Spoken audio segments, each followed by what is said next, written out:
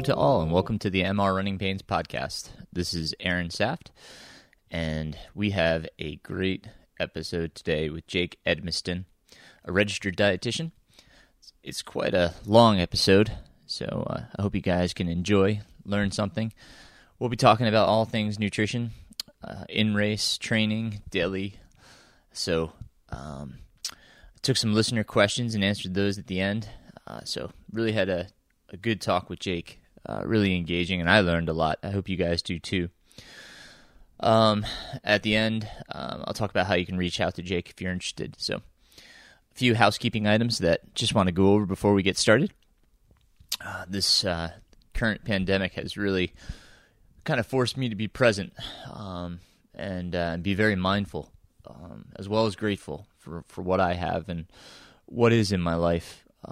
I've been with my kids every day, which has been wonderful.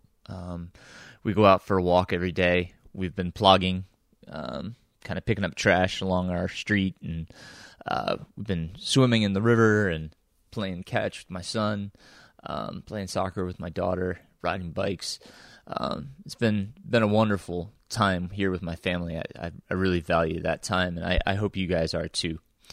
I know this is a really tough, straining time for most of us. Of course, worry about my wife, who's daily going out to her family practice, seeing patients. You know, it's a risk on a daily basis, and you know, it's hard in that regard. But you know, she's our breadwinner right now. You know, things are tight. We've had to tighten our belts, as I'm sure most of you had. So, just want you to know, I hear you. We have to be in this together and support one another. So, you know, if you're hurting, reach out to your friends, to your family. You know, we got to make it through this together somehow. So, just know that you know, there are people out there that are willing to help. So, don't be afraid to ask. Got a bunch of stuff going on, you know, talking about everything. FooterX, the shop. We're trying to check the FooterX staff at gmail.com. You know, that account each Tuesday or Wednesday. We'll be calling people on Wednesday if you need shoes or anything. Please just email us during the week with your phone number and what you're looking for. Well, and like I said, we'll probably give you a call either Tuesday or Wednesday each week to try to fulfill the order. It's tough right now. I mean, you know, not really supposed to be going out. So we certainly appreciate the continued support for the shop. And you know, we're trying to figure out how to best shut it down, unfortunately.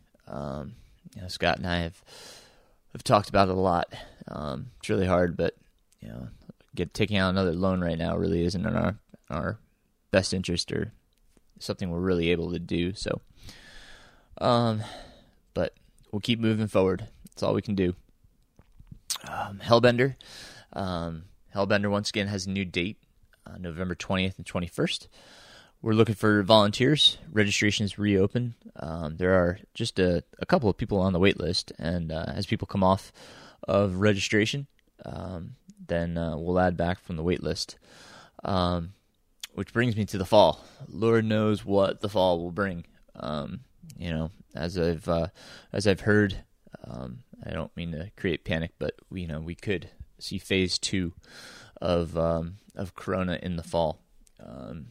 You know, it's doubtful that we're going to have a cure by then. So, fall races might be canceled, which is scary and crazy. You know, I've had my racing season postponed as well. My next race was going to be Strolling Jim. Now they still haven't made a commitment to cancel or postpone the race, but it's May 2nd. I don't see that happening, obviously.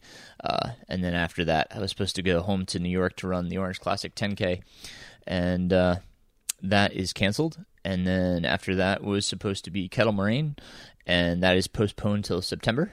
So that brings me to a local race that I signed up for. I don't know if it'll happen due to the timeline, but wanted to support this local race, Assault on Black Rock. It's a mountain ascent and descent, so fun little mountain race here, just over 7 miles long.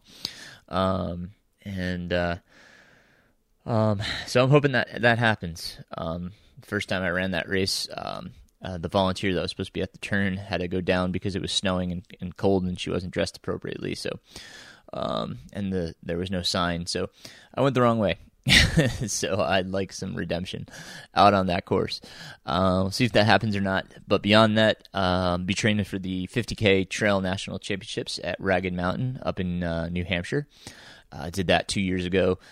I was the 10th male, first in the 40 to 45 masters category. So wanted to go back and run that, see if I can do better overall. And anyhow, I have a new coach working with David Roche and his swap team. It's been great so far. Turnover is really coming along. I really like his positivity and feedback. So been working with him. My coaching services, as I said, they're open right now.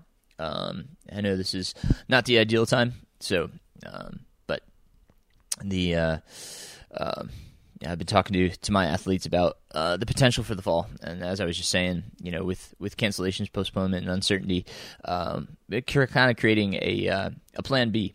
It may be like a treadmill challenge. Do you want to try to PR at the 5K or try to run the long distance? So it could be a treadmill challenge. But anyhow, those are things that I'm telling my athletes to kind of consider right now, because we don't know what the fall will bring. So have a backup plan for the fall. And if you're interested in coaching, please reach out. My email is runningpains@gmail.com. The website, mrrunningpains.com.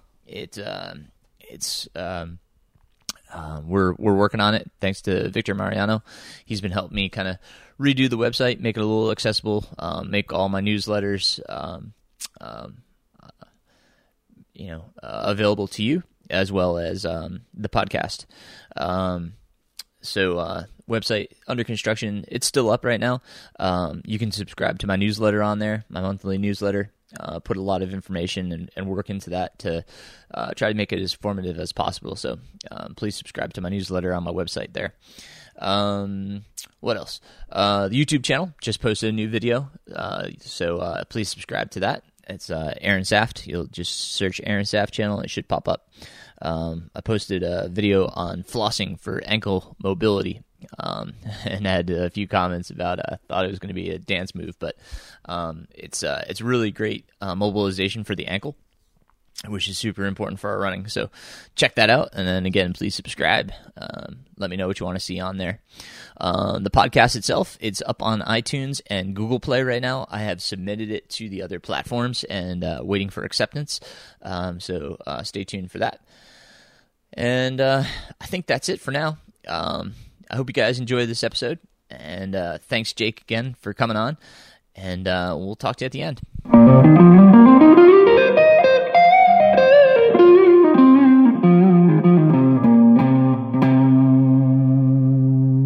Hello, welcome to the MR Running Pains podcast. This is Aaron Saft coming to you with our first remote interview with Jake Edmiston, and please say hello, Jake.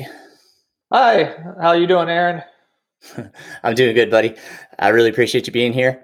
Yeah, thanks for having me. If you want to tell us a little bit about yourself. Yeah, absolutely. So I'm a registered dietitian in the state of New Mexico. We moved here about 5 years ago. I got my graduate degree from New Mexico State. We moved from North Carolina, so that was 2015.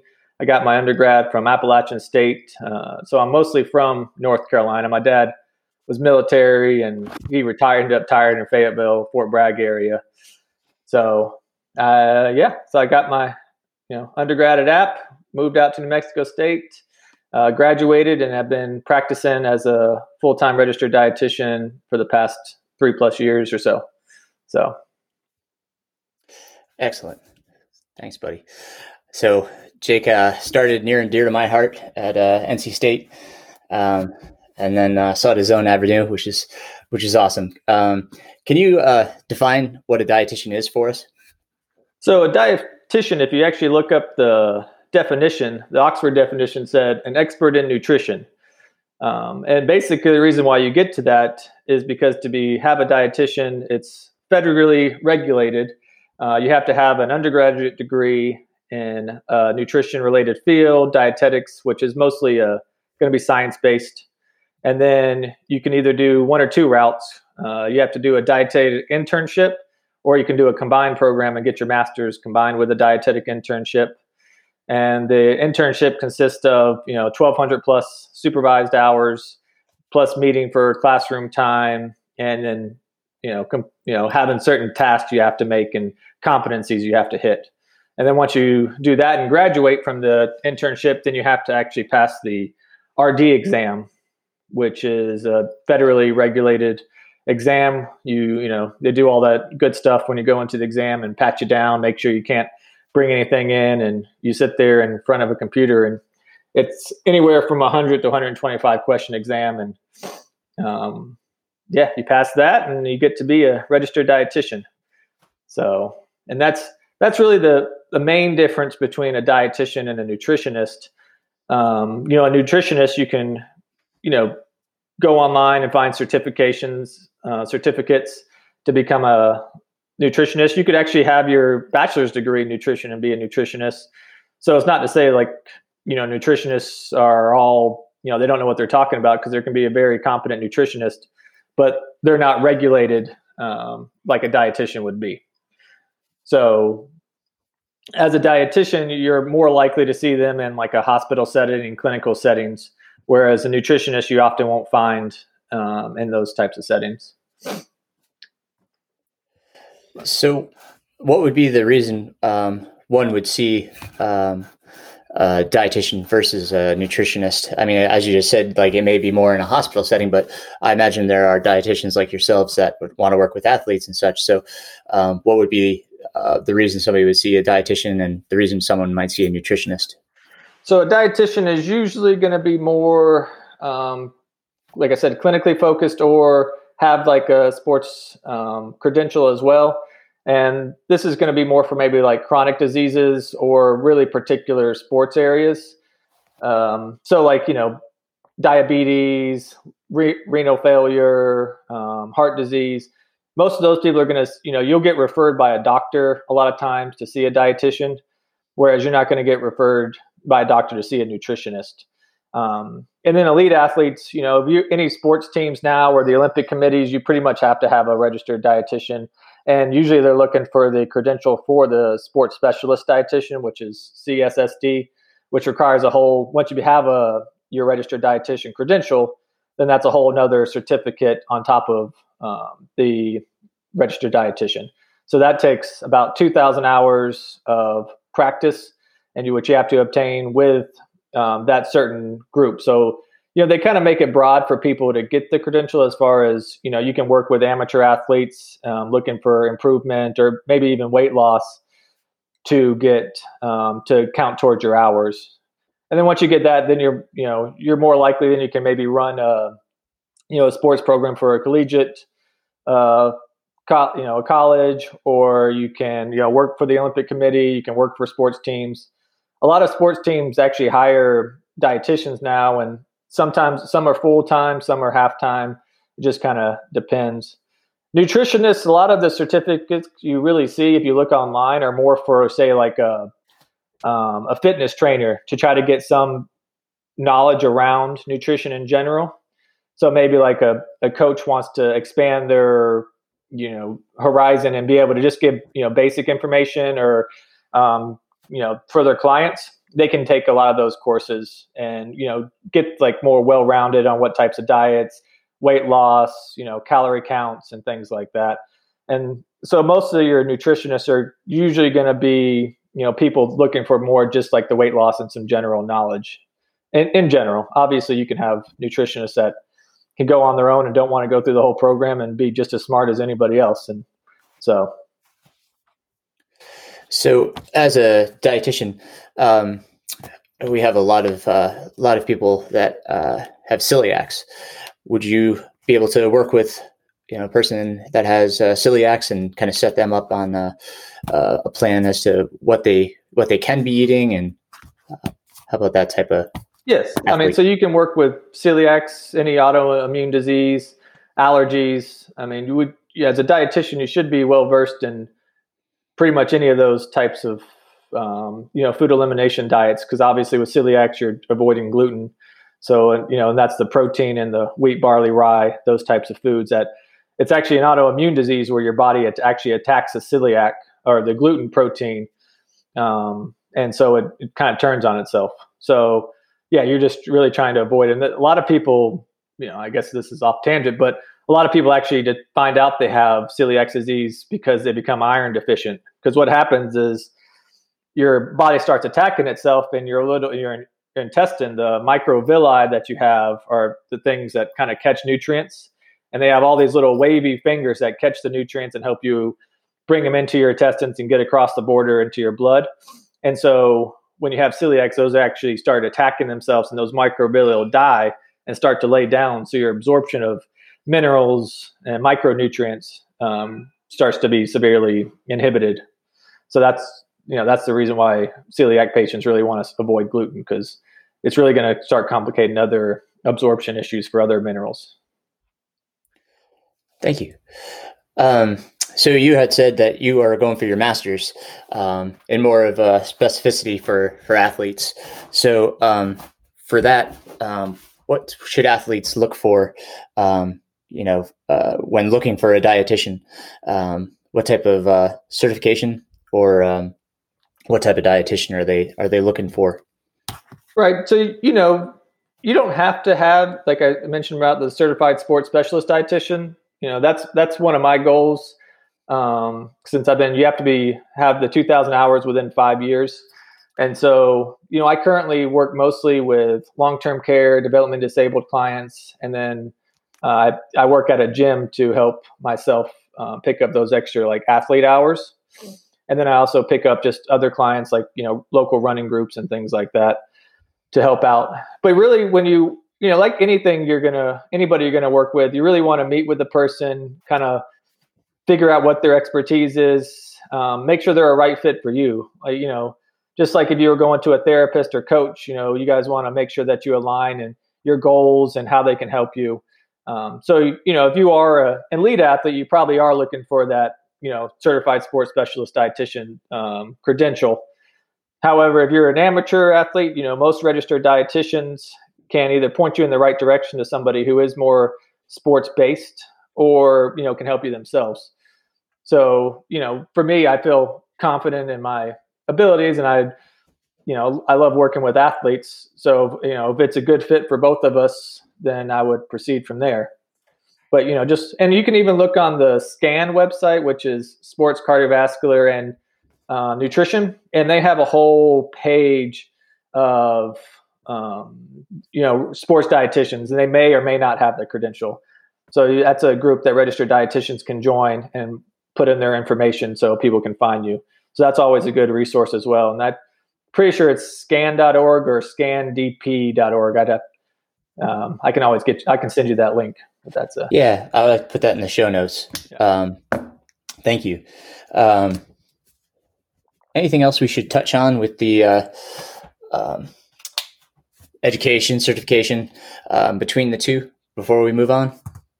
No, I mean, like I said, if you find a nutritionist, and because they don't have an RD, like I said, I'm not here to bash or anything.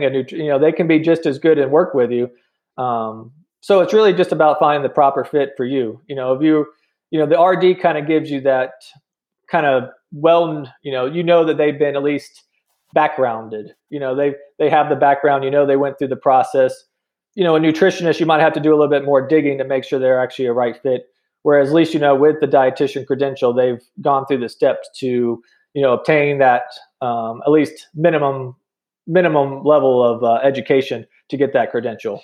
So it's, really kind of doing your due diligence, but that dietitian credential does give you just a little bit more knowledge going into a meeting to know that they've put in the work in that first part. Cool. As we discussed, we had a lot of listener questions, and we're going to kind of get to those, but I think maybe we'll answer some of them as we go through to this next part. Now, we have all sorts of diets out there, and as I said, I don't want to get into debating what's the right one, or what everybody should be doing, or how they there's only one true path, Aaron. Only one true path. That's you can say it. Go for it. Yeah, no. Definitely a joke. But I do want to discuss good eating habits, no matter whatever path that person's on. There's a lot of stuff out there as to like how many meals a day we should eat. Should we eat smaller meals more times a day? Should we have our 3 squares? What's the latest research? What are you hearing? Well, the way to kind of break it down, you're always looking for quality of food. I mean, that should always be kind of your, first choice. Like looking at what am I actually eating? Really being purposeful about why you're eating. A lot of people do a lot of just grazing and eating as you go. And really meals and snacks should all be kind of purposeful. Like, doesn't mean they can't be pleasurable, because they should just be, you should really understand, what you're eating for. And so like, just a regular person, that's not an athlete, they're very good with probably just 3 meals a day. You can do the 3 meals. Some people will, try the small meals multiple times a day. The problem with your average person that's not an athlete is those meals tend to get bigger and bigger. And people, even though they're trying to eat smaller portions, end up eating like regular portions 6 times and start adding weight. So that's not usually preferable. Now, somebody that's an athlete and they're working out, regularly, training hard, you're really going to be looking for anywhere from 5 to 6 meals a day. You're going to have your 3 meals plus usually an AM and PM snack. So, say like 10 or 11, and then again, around like 3 or 4, and ideally you want to space your meals out every 3 to 4 hours. So when you space your meals out, this allows for absorption. It's better for blood glucose control. And so you want to kind of wake up, say you eat at 7, then you would eat at 10, 1, 4, kind of 7 again. If you're really looking for like muscle mass and putting on a little bit of extra muscle, it's good to have like a late night protein. Has been shown to be beneficial for muscle synthesis. But that's really how you should be structuring your day. As the more active you are, you should the more meals you should be doing. And those should be, as the more active you are, they should have a good quality protein, whether that's animal or plant-based, whatever diet you're choosing to do. It should have, definitely vegetables or, healthy carbs. What a dietitian really will help you with is when to structure your more complex carbs and when to lower them. So if you're working out in the morning, maybe your lunch is a little bit bigger with your complex carbs, which are going to be your breads, potatoes, rice, grains, and then you maybe eat a little bit less of those for your dinner, kind of thing.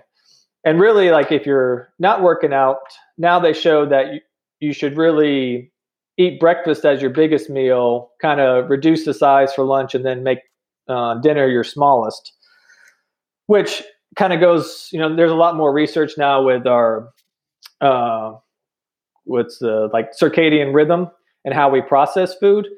And in the mornings, we're, basically ready for the day, and your body's actually going to store more food as glycogen. Whereas at night, you're winding down and it's going to be storing it more as fat. So you actually get better use and utilization from your breakfast than you do at night. That being said, say if you're, not somebody who likes to work out in the morning and you're doing hard efforts, in the evening, then you're going to have to eat a little bit more carbs and stuff to refuel. And maybe your dinner ends up being your bigger meal. So, there's always, circumstances where, nothing holds true, but a good rule of thumb would be to make your breakfast your bigger, reduce, lunch a little bit smaller, and dinner kind of your smallest meal. And that's actually been shown to help with like blood sugar control, you know, heart disease later in life if you aren't working out. You know, eating later in the day with your biggest meal has been shown to increase your risk for like heart disease and that kind of stuff.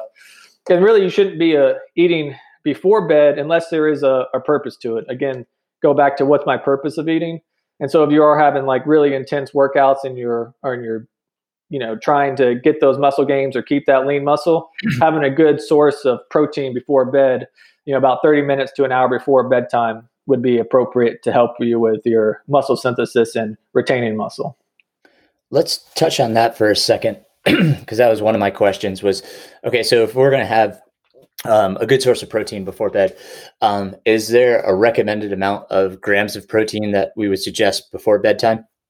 So if you're looking for muscle synthesis, which probably most runners and just, you know, maybe lifters and things like that are, you actually want more protein than what's in your normal meal, has been shown in a lot of research. So like say a typical meal, you're looking for anywhere from 20 to 30 grams, you know, spaced out that 3 to 4 hours.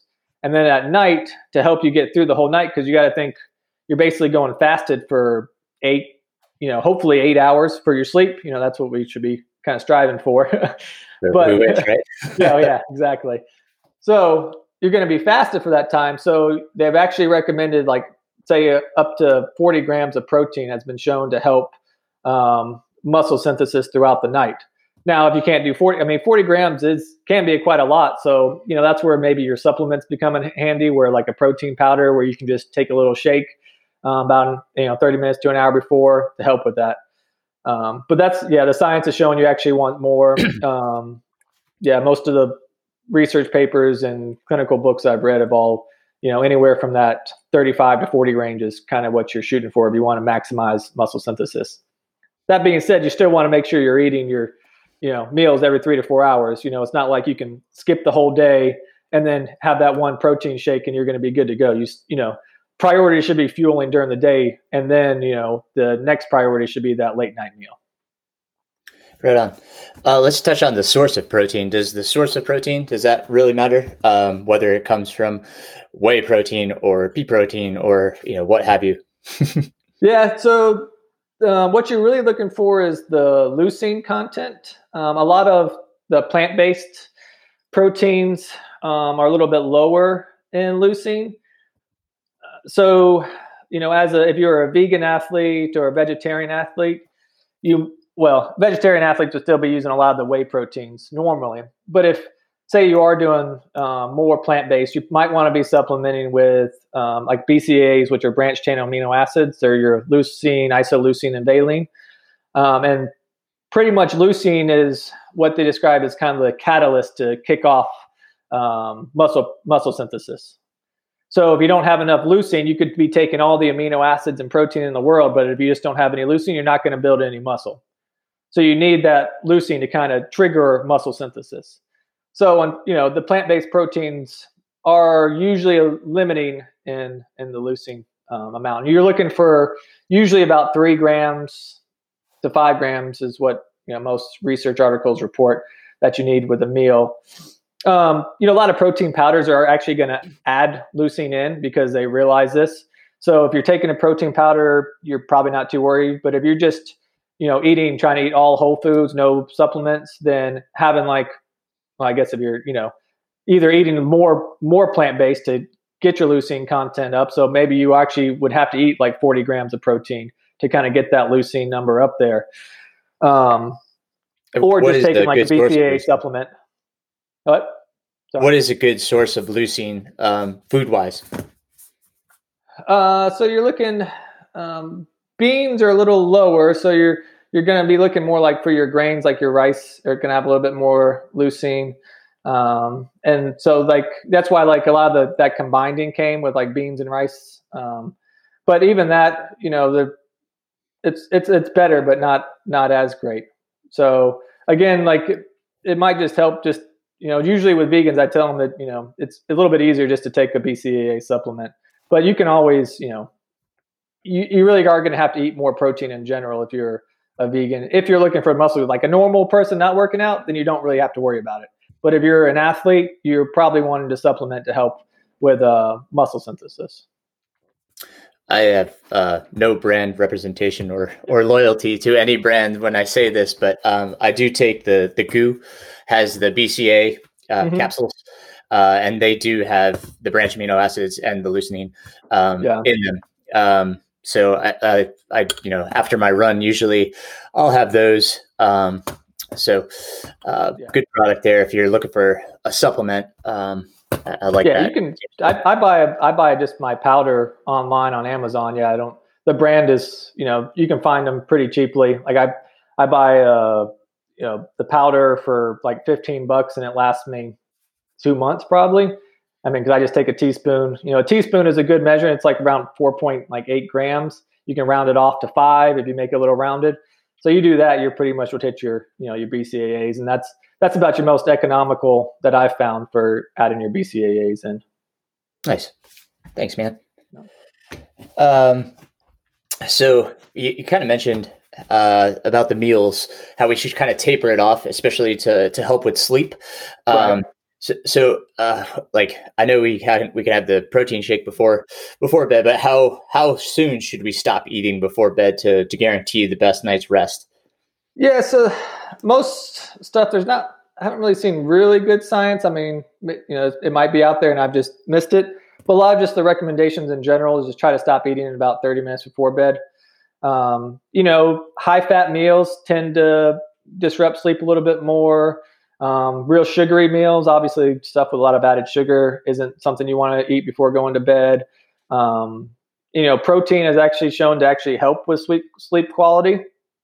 So like whether you're doing like the protein supplement or nuts, some nuts even have a lot of melatonin in them. Like pistachios actually have a good source of melatonin, which is, your hormone to help you sleep better. And then, even I was reading tart cherry juice actually has a little bit of melatonin. So one of the studies showed that a little bit better sleep was inhibited when you took just an ounce of tart cherry juice about an hour before bed to help with your sleep. So those go right ahead. Oh, and then obviously you want to avoid caffeine before sleeping. That's going to, make it hard to fall asleep, make you more jittery. Your sleep's not going to be as good as quality, and that kind of thing. So it's, there's no real, basically the high fat meals you probably want to avoid, before closer to bed. And then caffeine and added sugars are the probably 3 things. And then if you are doing like a protein based, give yourself about 30 minutes to an hour, to take that in. The other supplement I've heard for sleep aid, and you can, ponder on this or let us know what you think, is magnesium. I've heard taking magnesium before bed is also a good sleep aid. Anything on that? So I know magnesium is kind of helps relax the muscles. And so I really haven't seen much research comparing it to sleep. But it is it helps like your intestines reacts. Like if you're ever like kind of dehydrated and you're kind of cramping and you have a little bit of nausea, taking a little magnesium will usually help your like stomach, release. And so it is, does help just kind of relax you. So that's probably where that's coming from. Like I said, I'd have to do a little bit more research into if there's good science behind magnesium and sleep. But I mean, if you're taking it in small supplies and, appropriate doses, there shouldn't be much that magnesium is going to hurt you on. Cool. You already touched on how much protein we should be kind of getting through each meal. Is there a balance? Like when we talk about, I hear the term macros, thrown around a lot. So is there a balance that we should be looking at between our protein intake, carbohydrate intake, et cetera?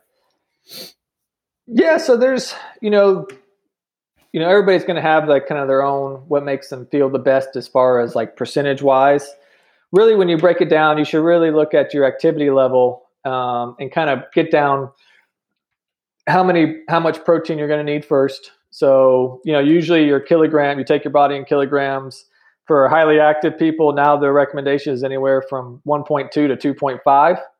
And really, if you were just, you want to space that out appropriate, like we talked about, every 3 to 4 hours, hitting anywhere from, 20, 30, 35 grams of protein for every meal.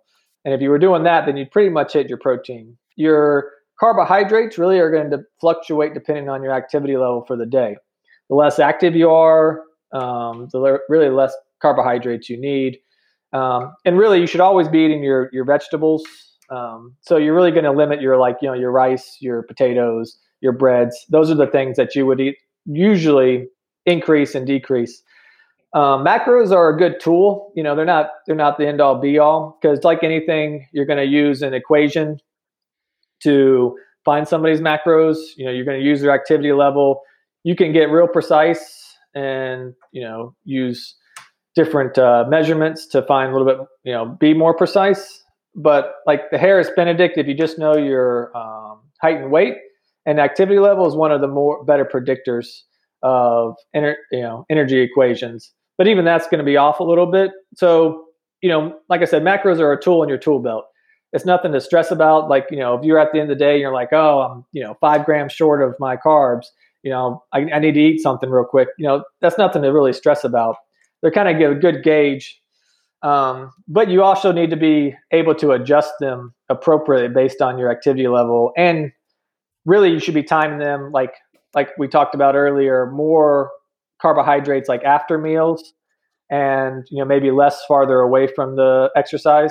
I mean after workouts. I apologize. And then like a little bit less. So like a lot more of your non-starchy vegetables. Your broccolis, your spinach, your cauliflowers, your things like that, farther away from your workouts. So that's where it kind of comes in play. And then really you fill in the fat.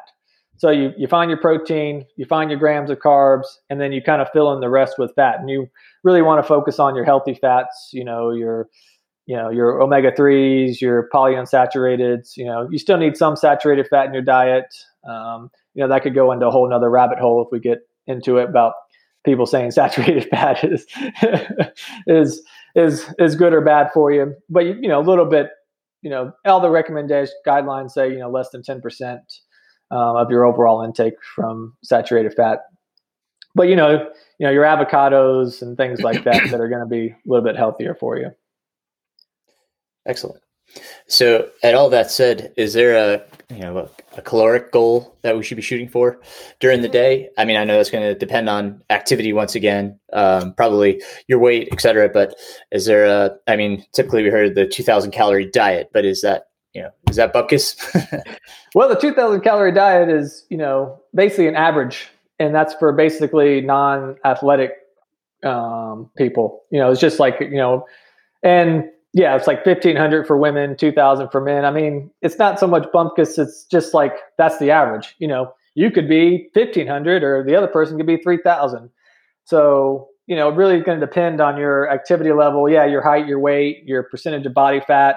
Lean muscle is, causes your metabolism to increase, which is one of the benefits of exercise. You start working out, you get more muscle, your metabolism goes up, burns more fat. I.e. you start losing more weight or you lose more body fat. A lot of times the scale can be a little bit misleading when you first start working out, because you start building muscle and you start losing fat, but you're not really losing weight. And you're like, well, I don't understand this. I'm not losing weight. This program's not working. And it's like, well, weight loss isn't the end all be all. Calories, like I said, if you find the main ones, you can go online now and find like Harris Benedict equation, Mifflin St. George, and other ones. Those are kind of your two big ones that are going to produce pretty quality calories for you. And then basically you're going to times it by your activity factor. So, the Harris Benedict, you can actually, if you wanted to get real precise, you could sit there, well, I'm a office worker, so for 22 hours of the day, my activity level is, 1.2, based on my basal metabolic rate, which is just your BMR, or your basic metabolic rate, is just what you would need if you laid there in bed to breathe and sustain life, like how many calories you would need. And then you times that by like your activity factor. So like a normal activity factor is 1.2 to 1.3, and that's like 1.3 is lightly active, like you're walking around a decent amount at your job. So you could actually take that, like Harris Benedict, times it by like 22 hours, and then say you're in a 2-hour run at an 8-minute pace. They actually have how many calories you would be burning per those 2 hours, and then you can kind of add all that up and find your correct calorie equation. So that takes a little bit more effort, Or you could just say, hey, times 24, this is my BMR. I'm going to times it by 1.4 or 1.5 because I'm a little bit more active. So it really depends on how detailed you want to go. A better way than finding calories really though is to really kind of portion your plates out appropriately, eating that 4 to 5 times a day, and then really watching your mood, watching your weight, doing it maybe like a weekly weight. And if your weight starts to increase, maybe we need to cut back on the portions. Probably cut back on the complex carbs first, maybe not so much around your workouts, but maybe like the other meals, increasing your non-starchy, carbs. So increasing more of the veggies, depending on how much protein you're eating. Like, protein's not really the issue. It's usually all the saturated fat that comes with, or the extra sodium that comes with, like your meats or canned beans that have more salt or something like that. So you just want to be aware that whenever you're increasing your protein, you're also usually going to increase your saturated fat and also your calorie count. So you might not, cutting down on your portion of that might help you, but it's really just kind of monitoring yourself is probably a better way to actually figure out if you're eating enough. Like, after you're eating, are you walking away like I'm just stuffed, like your stomach hurts? We really shouldn't be trying to eat till we're, just too full to walk around. Like, meals should be, like I said, purposeful, and they should also be distraction free. Whenever we're distracted, we tend to eat more. So like if you're listening to, fast paced music, you're watching TV, you're running around at work and you're just stuffing your face because you don't have enough time, you tend to actually eat more calories than you realize.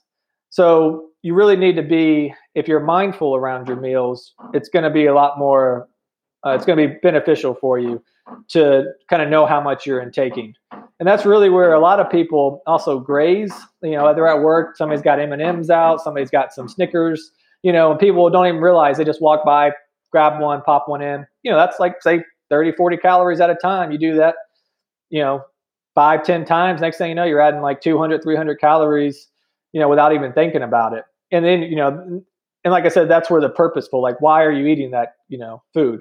It's very tempting. Some people might need to do tricks like, ask somebody to put it in a jar, up top or something, or, maybe find a new way to walk where you're working. Don't go down that path if you can't, handle the temptation, or, finding new ways to avoid grazing. But if, because that's really where we add a lot of calories, that and usually drinks. There's a lot of sugary drinks that add a lot of calories that we might not think. Like even alcohol, alcohol, like a light beer still has 100 plus, usually around 100 calories. You get in your more craft beers, they're up to around 300 calories a beer. Wine's usually 150, 200 calories per glass. Not saying you can't enjoy those things, but it's just something to be very mindful of when you are in partaking. That was actually our next topic was alcohol. So I'm glad you mentioned it. So I believe you and I both listen to the Whoop podcast, and they always talk about how detrimental alcohol can be to our systems in affecting sleep and recovery. And, I just kind of wanted to touch on that for a moment. Here in Western North Carolina, obviously, we're kind of beer city, USA. And we have a lot of listeners that do drink plenty of beer, which, that's fine. But what is the effect? How much is okay? How much is not okay? Is there any kind of guidelines you could provide there? Well, as far as, be careful here. You could get a lot of hate mail. I mean, there is science to show that even one glass will affect your sleep. As far as because it's not maybe how long you're sleeping, but it's, like the Whoop podcast or some of the other science shows that your quality of sleep, like your REM cycle, your deep sleep might be a little bit more affected. The standard, one glass for a woman, 2 glasses to men is pretty good standard to still follow by. If you are really training hard and you're you got a goal A race coming up, maybe you push that off. Sometimes, we sacrifice a little bit for, our optimal goals, those, long-term goals.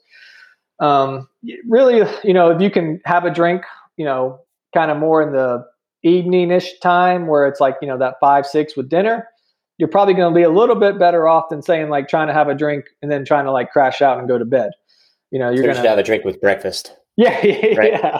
It actually, yeah. It's probably not good for your work environment, but biologically, it's probably actually a little bit better. Now, so. Yeah. Yeah. Now with everybody being home, you might be able to get away with it a little bit more. But yeah, it's really just because it affects your quality of sleep. And if you're really, training and you're trying to optimize everything else in your life, that just might be something you want to either really just limit. You can go out with a friend, have one, and then, ask for water the rest of the night for a while. Ideally we're still trying to get, home in bed at a reasonable hour, and we're, waking up at, about the same time consistently every day to get that quality of sleep. But yeah, like I said, the science has even shown that one glass of alcohol can actually affect your REM sleep. So, it's kind of a trade-off. If you're not training for anything real hard, if that's kind of a way, and you want to go out with some friends and have 1 or 2 glasses of whatever beer you're looking for, that's perfectly all right. Everybody has their pleasures in life. There's nothing wrong with that. Going out and having like 10 drinks, then you might want to talk with somebody else. I might not be the one you want to confer with, but I'm sure we've all been in college and we've all done those things every once in a while. But no. Yeah, no, I know. No. Not the greatest health thing, but we all, that's kind of the way of life at some point. That's right. So, I mean, one of our typical post-race traditions, like for our sport, is to have beer, post-race.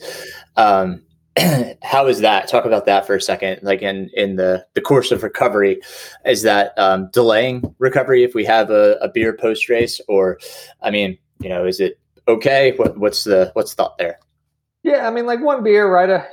I would kind of have some other, maybe carby drink, or maybe a little bit of protein, and then maybe have that beer, and then go back to trying to, because you are going to get some calories, and most beer is carbohydrates, most wine is carbohydrates.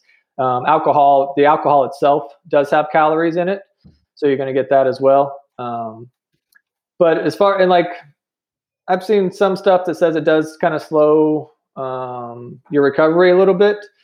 So, just sitting there drinking beer after beer is definitely not something you want to do. But if you're having like a nice craft beer because you just finished a hard race and you're relaxing, and, it's kind of like, it's not going to be detrimental in your recovery that you can't also make up and eat healthy dinner, eat consistently after your race. After hard, long races like an ultra, you're really trying to eat consistently for like the next 4 hours worth of carbohydrates. So, that beer can provide some of those carbs, and then, those next couple hours, you want to be eating another carb-rich meals the suggestion is actually 1 to 2 times your body weight in kilograms for the first 4 hours. So say like me, I'm like around 70 kilograms. So I would want 70 grams of carbs after I finish an ultra for those first 4 hours. And, and really, if it's a real hard, you can even do like really 70 to 140, which is a decent amount of carbohydrates to get in. So beer actually will help you hit some of those. But yeah, just all drinking beer, that's not going to be helpful, because you will start to hinder some of your recovery. But if you're just having one after a race, it's like, it's not going to be so detrimental you can't come back from it or anything. It is not to say that there's all negative effects. I mean, if we talk about some of the effects that wine could potentially do, I mean, it's shown to do good things for the heart, like the red wines. So, I mean, there are some benefits to it. So it's not to say that all alcohols are evil. I think if we were to list, what's the most detrimental to ourselves, it would probably start with the liquors, right? Liquor is probably the worst for our system. I mean, there's some liquors that are going to be better than others and how they're distilled and such, but that's probably, I would say, public enemy number one so far as alcohol goes. Would you agree? Yeah, I would agree with that, because liquor, you're just getting mostly alcohol. You're still getting some of the grain. But the other problem with liquor is, then, especially nights out, you're usually mixing it with a soda or a sugary drink or something like that. So you're kind of doing a double whammy if you're getting a lot more alcohol in a little bit, and you're also mixing it with, a not so healthy beverage on top of that. Wine, you're right. The polyphenols and the antioxidants from the grapes, are healthy for you, can be heart protective. You can kind of get the same thing a lot of times from grape juice as well. But, if you're looking just for those, wine's probably your best, beer's probably your second. And then, liquor's probably not as, kind of third down the line, a little bit farther away. Gotcha. So we're going to take a pause real quick on the nutrition part of this and just kind of talk about you for a second. Okay. I can see in your video you guys have a number of race medals hanging behind you. We neglected to mention your athletic background. Jake has also done a number of ultras, and why don't you just take a second to kind of talk about your experience with running? Yeah, I grew up playing a lot of team sports, so I played basketball, baseball, football. And then once I got to high school, I pretty much limited that to playing baseball year round, except for when basketball season came, and I would play basketball for those 3 or 4 months for school. But in high school, I was kind of a baseball junkie. School league, summer league, fall league, then basketball, then school league, summer league, fall league. I mean, I was probably playing, 50, 60 games, for 8 months. I mean, so, but, I really fell in love for running. I always liked to work out. And during the summer, my dad lived, or where I grew up, there was this 7-mile loop where I could run out my house, run around this big loop that connected a bunch of neighborhoods, and then come back to my house. And it was like exactly 7 miles. And pretty much every summer I would get out and I would run that pretty religiously every day. So I've always enjoyed running. My big one when I was in high school was I decided I was going to run it twice and do my own half marathon. And that about killed me after. It was a lot bigger jump. I thought, I run 7 miles every day. I can do 13. That's not a big deal. And that jump was a little bit more. I mean, I made it, but it was a lot tougher than I thought it was going to be. But that, so I've always had that instilled. I've always liked working out. I like how, working out makes me feel. And I just enjoy the freedom of running. You just walk out your front door and you can, go anywhere you want, really. I mean, obviously the more fit you get, the farther you get to go. So, and then, go ahead. I was going to say, and it's led you to ultras. Oh, so, yeah. So I went to NC State, for about a couple of years and was doing engineering. I definitely partied kind of my way, probably too much. And I just really found out that just because I was good at science and math doesn't mean that I should be an engineer. And so, that took me a couple of years and, a little bit regretful. I just kind of stopped, wasn't the best part of my life. I just stopped going to classes, kind of, dropped out basically, and worked in restaurants and bars and, made decent money, but, kind of lived out, restaurant lifestyle of staying out too late, drinking too much, and probably partying way too hard for what I should be doing. And running really did kind of started turning my life around. I, was at one of my best friend's house since he's been my best friend since I moved to Fayetteville, 6th grade. And his wife, they married, and I guess it was his fiance at the time. She had a magazine out and it had the City of Oaks marathon on it. And I was always like, I've always wanted to do a marathon. And, even with all my partying, I always still kind of kept in semi shape. So it was about 6 or 7 months out and I said, I can do that. So I started running more, started reading, I read the Barefoot Running book, got really big into chi running for a while. I got big into that. But I ran my first marathon and about that almost killed me, but I made it through. And ended up by the third marathon, I decided, I was like, I think I can go farther than this. So it took me a little bit while, but then I ran my first ultra was a 40 miler, the Triple Lakes in Greensboro. And that was actually one of my better ultras, but all the running led me into nutrition. And I just was kind of fascinated, what you put in your body, how much it affected your, not only body, but also your mental health and, how you felt every day, your recovery, how it helped with your training gains. And then being a bartender and a server, I'd start talking to people, and I just realized the kind of lack of knowledge most people had around nutrition. And it actually was funny that another bartender I was working out at Chili's at the time. She was actually going to school to be a dietitian. And so I was like, oh, that sounds interesting.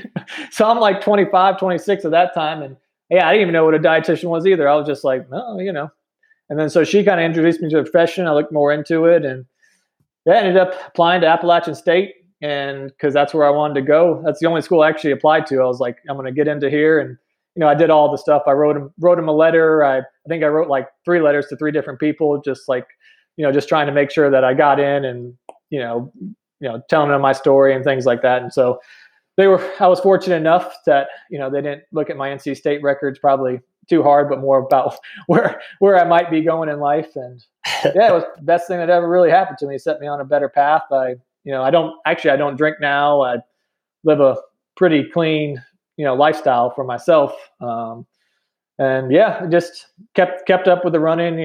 I do, I'm not a big high mileage guy. I probably do anywhere from 30 to 60 miles a week, depending on the race. But I also lift maybe 3 or 4 times a week. So I do a lot more strength training, and try to do, yoga and stuff. I try to keep an all around, healthy lifestyle. Try to practice. I always tell people I try to practice what I preach. I try to eat as healthy as possible. I'm definitely not perfect. We definitely have our, we'll have pizza every once in a while and stuff like that. But yeah, I don't know. So, so running really did help me get my life back on track. It helped me find my profession. And it's been I wouldn't trade anything, trade it for the world. So awesome. My wife and I met Jake's wife at NC State. She was on the team for a little while there, and she was on the Hoka Trail Towns. Is that right? The Asheville version. Yeah. So I'll post that video too. There's a YouTube video that Hoka did, best trail towns, and you'll see yours truly in there, in my ugly mug. So you can see Jake's wife. They do a little bit on the shut-in trail, and she's a multi-time champion. Is that correct? That's won correct. The shut-in. Yeah. I don't know if she held the course record for a while. I don't know if she still holds it or not, but. That's a good question. I could definitely look that up. We've got a shut-in historian that has keep track, and I'm pleased to say my name still stands at number 2. Oh yeah, after all this time. But no, it's so. Yeah, it's I always tell people that she's the real athlete of the family. I'm just the pretend. It's my kids these days. They're the true athletes. Yeah. I'm just an old man. Yeah. But right.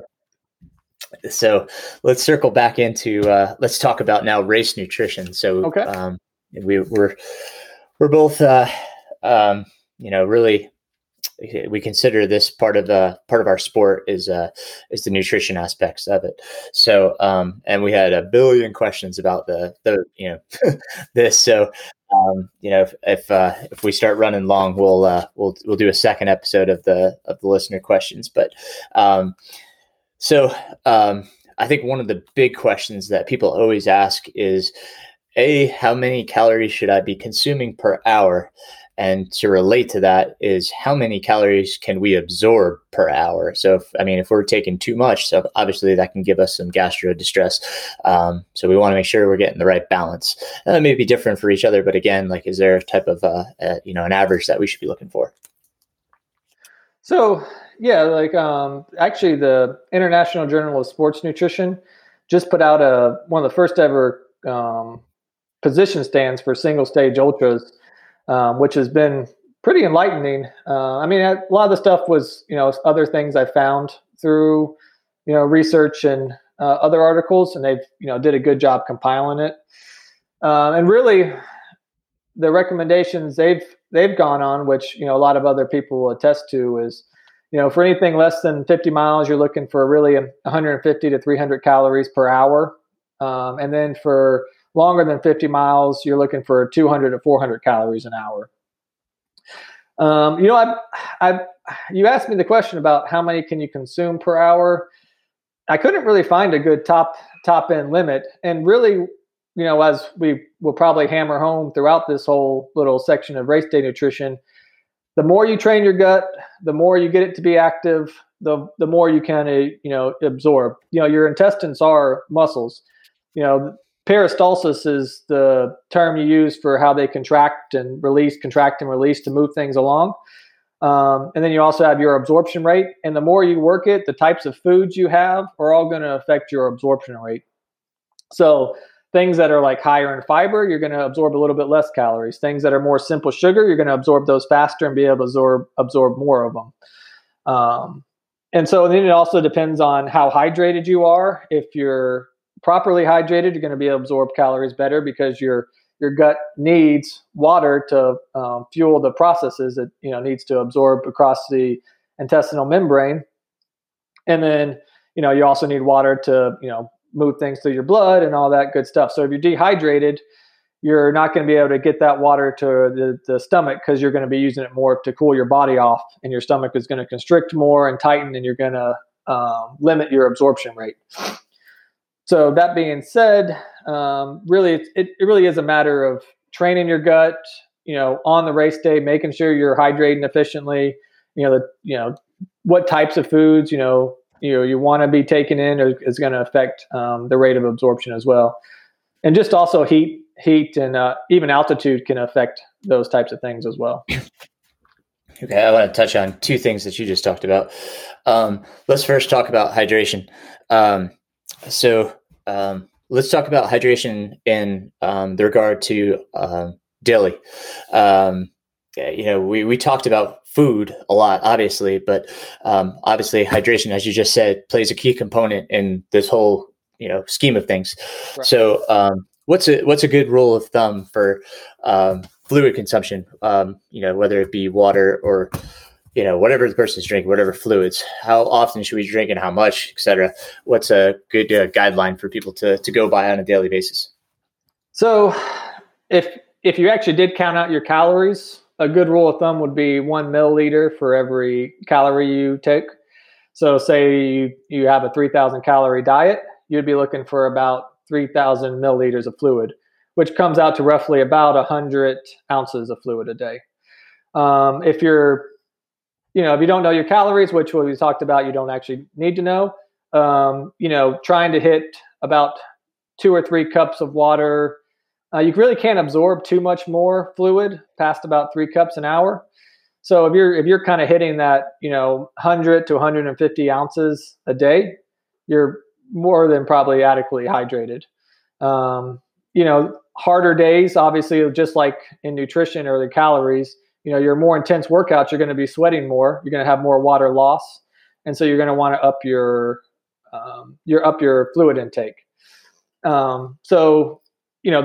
The harder you work out, the more fluid you want. But the whole 8 glasses of water a day, which is about 64 ounces, if you're taking a traditional class, really there's actually not much science behind that. If it's kind of funny, it came from like a 1908 or 1918, I forget the date, of a just random guy who had and it was like a group of 8 or 10 people that was like the average intake needed for those people. And that's where 8 glasses of water came from. So somehow that got stuck in the psyche of every adult American from here on out. So,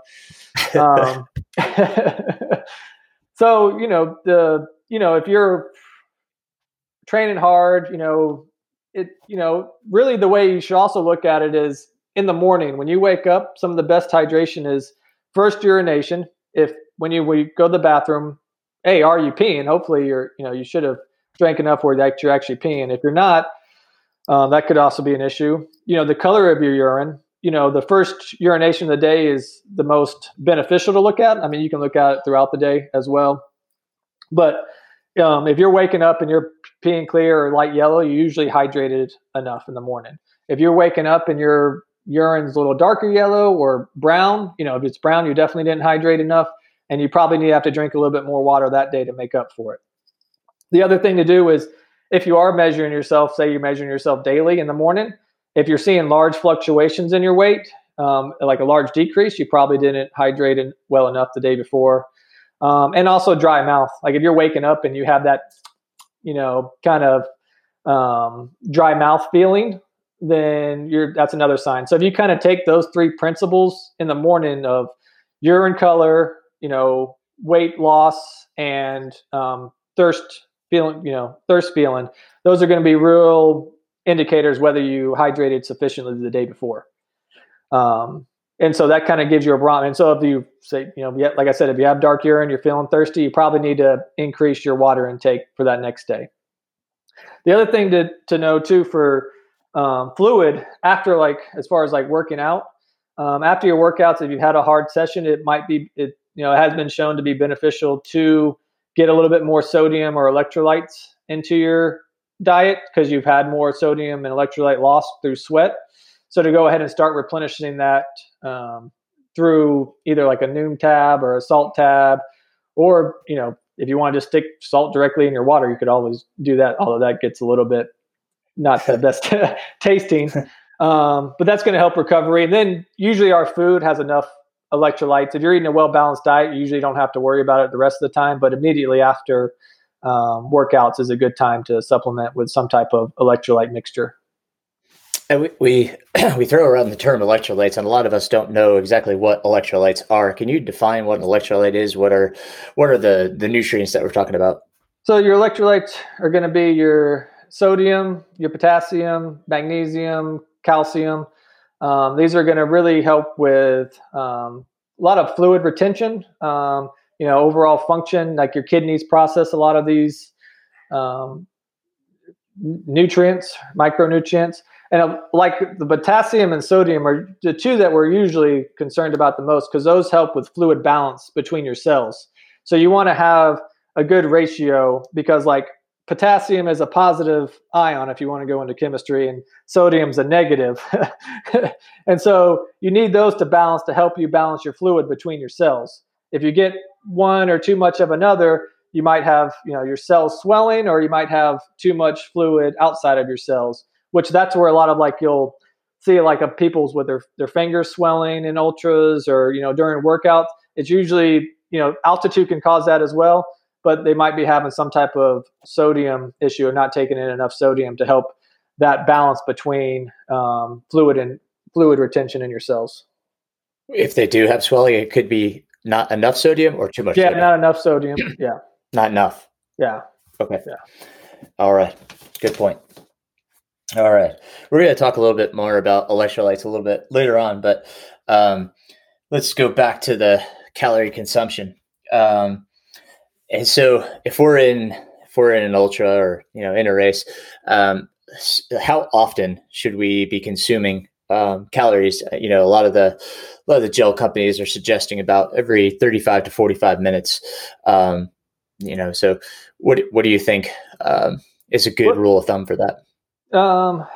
If you're looking at trying to hit Dave, you just were on the low end, depends on your gel too. Let's say you're trying to hit that, 200 calories an hour, and most gels are 100 to 120. Now you have like your higher fat ones and stuff like that now, that are like the 250. But if you're trying to hit like the actual for the races, you really should probably be looking at least every 30 minutes, for a gel. And if you really, they showed the kind of the higher calorie count you can get earlier in the race, the better off you're going to be. So really, if you're starting out and you can hit like say a gel every 20, 25 minutes, and start, working on a higher calorie load at the beginning, that's going to help you long-term, in the race, because you're going to not be at such a deficit. The hardest thing with ultras is that you're constantly at a deficit in calories. You start running, you're burning calories. Say you're burning 600 to 800 calories an hour. If we're doing 200 to 400 calories for that hour, we're constantly at a deficit. So the closer you can limit that gap of how much of a deficit is, the better it's going to be for later in the race. So like personally, like I try to take gel every 25 minutes and then try to switch to something a little bit more calorie dense the farther you go. So like after about 3 hours, I start switching to more real food, trying to get still like a protein source in there as well, a little bit more fat and things like that to kind of mimic how you would normally eat just while you're running. Okay. And if we're just going out for a training run, at what point would you suggest that we start carrying calories? Like, what is the duration, so far as time goes, that you would, suggest that we bring calories with us? So if you know you're going to be out for any longer than an hour and a half, I would definitely start, carrying something on you. And really, if you're going to be out for an hour and a half, you probably want to start trying to eat something around the 45-minute to hour mark to get used to that, to eating. Really, because it's all, like I said, it's all about training. If you're training yourself, if you're constantly going out for like hour and a half, 2 hours and not eating anything, then you're training your gut not to be able to absorb any food. So if our goal is like, we know we're going to do an ultra, we know we're going to be out there and we need to eat as early and often as possible to, make up for that calorie deficit. The more we can train and the more we can train the gut, the better off we're going to be. So really anything that your run's going to be anywhere from an hour and a half up, you really want to start training that way. If you want to do like, anything over an hour, you can still train and just to get used to eating. But really, it's going to be more important for that, once it's going to go over an hour and a half.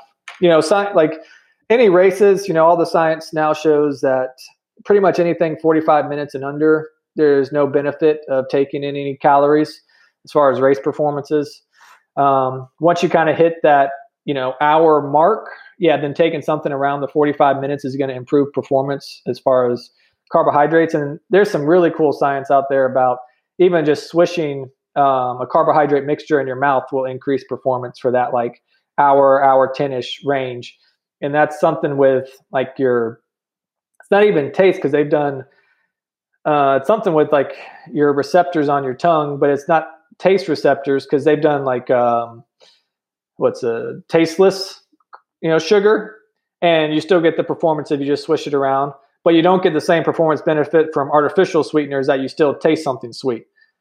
And they've even done it where they've actually dripped, had somebody connected to a tube feeding and running, and dripped carbohydrates straight into their stomach, and they didn't see the performance benefit in that first hour. So it really is something, because you do have amylase, which is where you first start processing carbohydrate.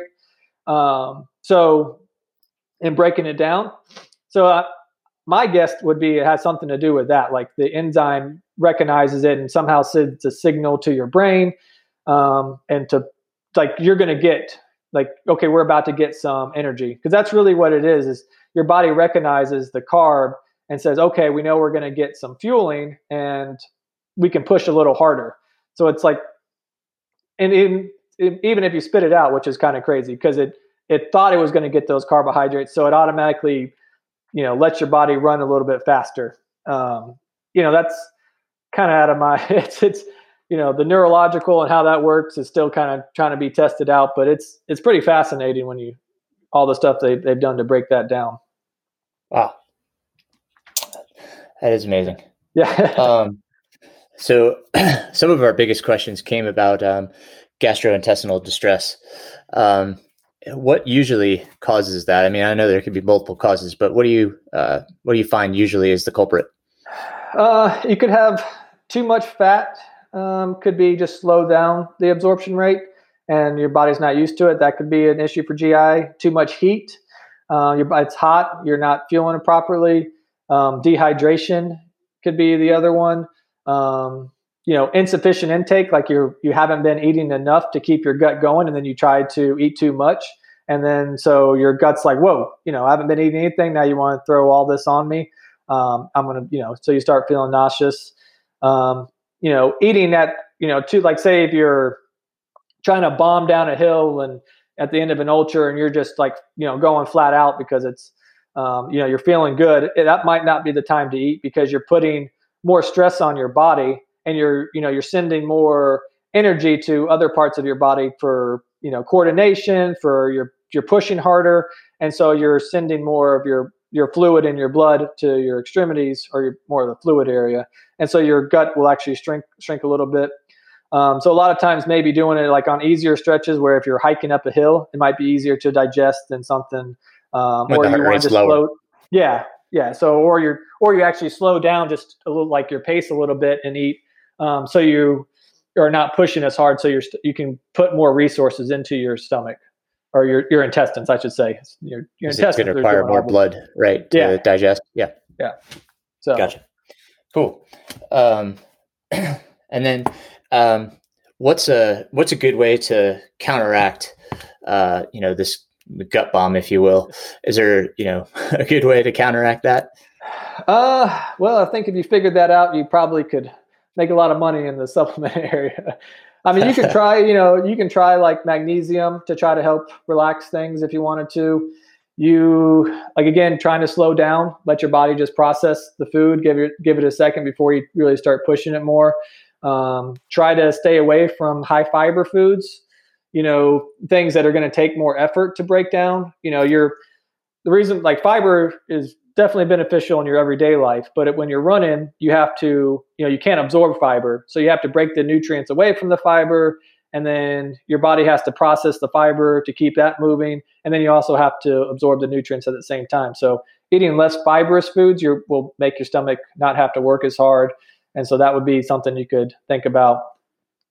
And then, now that people are doing more high fat diets, some people can handle higher fat, when they're running. But if you haven't been trained in that way and you're not used to it, that's probably not the best thing, because that can also cause some GI distress if you try to put like a fat bomb on yourself without actually having trained that way before. Now, if that's what you're doing in your what? Give us some examples of things that would be like high fat. So if we're going across an aid station and looking at the smorgasbord, what's some things that we should steer away from if we're trying to, to not grab things that are high fat? I know it's something like bacon, but bacon's going to have a decent amount of fat, obviously, with saturated. Now a lot of races will put out avocados. Some people will, drink, butter in their, a drink or something like that. Most race food is really going to be like, I'm sorry? Did you say put butter in their drink? Yeah, butter in like like the bulletproof coffees. I don't know. I guess I don't do that much on races. Like cheeses, depending on how much cheese is in, like a quesadilla, if you're, can have a lot of decent amount of fat in it.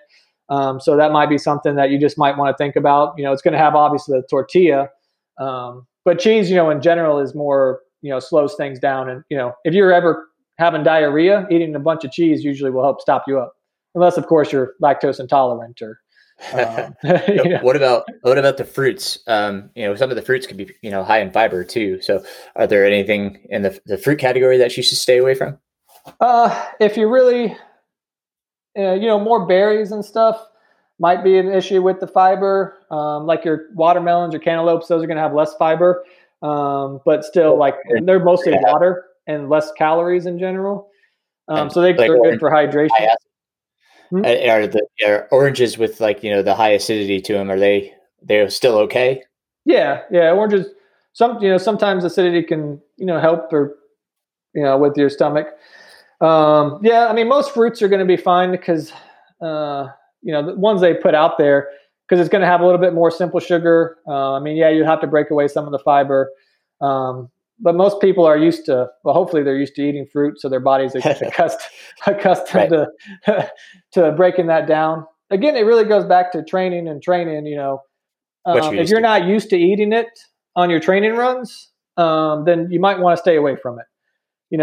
I kind of, when I race, and the way I would, I kind of train with people is aid stations shouldn't be your primary fuel source. You should be dialing down your nutrition on your training runs, that what you like, what you can handle. And you should be packing those either in drop bags or carrying them on you, crew points, maybe them handing you more of the food. And then aid stations should really be there for like things that go wrong. Like you missed your crew and you just need food at that point. And then you should be trying to get things that are as close to what you've been training with as possible. Because like I said, the gut really is a muscle, and the more you train it, the better off you're going to be. The more, and you stick with what you're training. Like, if you've been training for an ultra, then you go out and try to do a 5K and you realize, man, that was slower than I wanted it to be. you can't really, you probably still run it pretty well, but it's like, well, that's not what you've been training for. So it's like, if I've been training with all these simple sugars and I've been switching to like tortillas, and then on a race day, all of a sudden I eat bacon and then my stomach goes haywire. It's like, well, that's not what you've been training for. That's not how you've been training. So, it's you have to really, like I said, just train and train. Yeah. That was my worst experience at UTMB was I was not prepared for what they had at the aid stations. It's we didn't realize how little there was going to be availability on course for my crew to get stuff, and I mean, we just we were totally unprepared for that, which was partly our fault. I mean, lesson learned, but. Right. When we got to a lot of the towns, they were closed. The stores were closed, so we couldn't get anything. So it's just poor planning on my part. And then what was at the aid stations, I was like, oh my god, I am not eating salami right now. Yeah. So and cheese. I mean, like that was like, but. Yeah, definitely. When you go overseas, their nutrition is a little different from our standard nutrition. Yeah. So absolutely. Yeah. So we're talking about in-race nutrition, and we kind of touched on gels. And so, what's your opinion? We've mentioned gels, and what's your opinion on gels? Are they effective, or are they bupkis? No, I mean, I think they can be totally effective. They're just simple sugars, that are going to be absorbed rather quickly. Like I said, if you're, you need to train with them, but they're going to help you. They're easy to absorb. They're easy to get in and out of your packs. They're, you rip off the top, you spit one down your throat, and they're going to supply a immediate energy source for you. So they're definitely effective. I mean, should you be doing that the whole race? Most of the time you want to kind of start with more of the simple sugars and then transition to more complex or whole foods as you go. And then, kind of use the gels every once in a while to supplement and get some of those more simple sugars. But they're perfectly good to use. I mean, like anything, some gels are probably better ingredients than other ones. And, if you can find a gel, sugar? I'm sorry? Is there a better sugar that we should be using? So you really want to be looking. You really want to be looking for just more of a glucose primarily dominated gel, because what they find is it used to be thinking that the science showed that you could only absorb about 60 grams of carbohydrates, and that was glucose, at any time during an hour. So 60 grams is roughly about 240 calories. But now they show that if you do a mixture of glucose and then like 30 grams of fructose, you can actually get up to 90 grams of sugar in an hour, or, of carbohydrate. What's that ratio? Like what's, cause that was a question a listener had. What's the glucose to fructose ratio? They want to know so it's about 2 to 1 is what they suggest. So 60 grams of glucose, that should be your primary, and then fructose should be your secondary. And I think, if you ever see sucrose, which is like your common table sugar, I'd have to double check myself, but I'm pretty sure it's around like 55% glucose and 45% fructose, if I remember correctly from like undergrad. But so like, that's, table sugars like will get you to that mark. Maltodextrin is your other one that's going to be a little bit closer. Maltodextrin is usually mostly glucose, because that's going to be like, and then, so, sugar, fruit base is going to be a little bit more fructose. So depending on the gel, it just depends on how they broke it down. Most of them are going to be glucose based though. Gotcha. They were asking about maple syrup. Is that a effective source for that ratio? But it doesn't sound like it, because I think he said that the maple syrup is typically 9 to 1 glucose to fructose. Yeah, I mean, you could do it. I mean, and then just have maybe some, throw some fruit on top of your, you could just lower the, maybe not make that your entire, energy source, and then have something, maybe another gel that's more fructose based. Like I know those Springer gels now are mainly fruit based, and so that's going to be a little bit higher in fructose and things like that. So you could still use your maple syrup. You just combined it with something else. Mm-hmm. Doesn't mean you have to stop using that. If that's been working for you. I know, like Alicia, for a while, she actually made her own little drink where she would pour maple syrup and salt into a shaker, and that's how, like, that was her hydration. And then she would also eat, like, as other little things, but that was what she used to do. So you could do something like that, and then have like some other gels on hand and kind of balance it that way. Mm-hmm. Okay. One of my questions to you, and kind of what we're talking about, is should we rotate the sugars if we're looking at that? But it sounds like you can just stay on that blend, that ratio.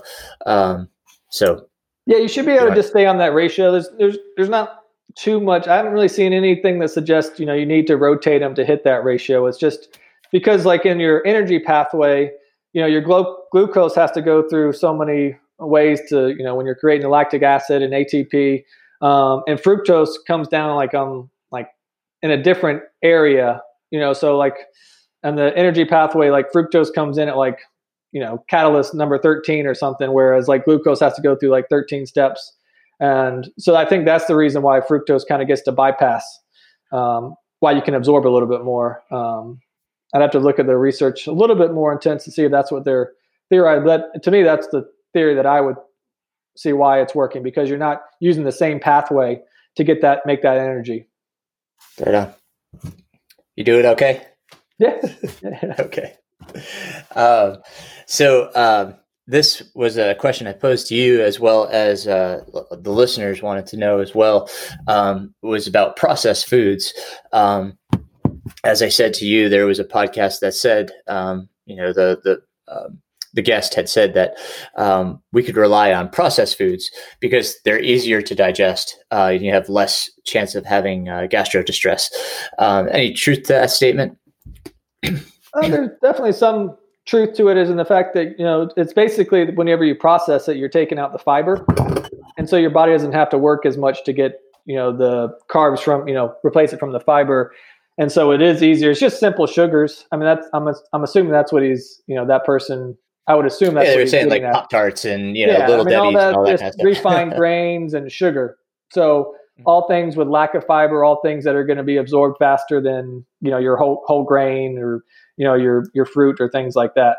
So yeah, when, like, he's basically, that's basically saying, this way it's going to be absorbed faster and you'll get the energy, you'll be able to make it into energy quicker than something else.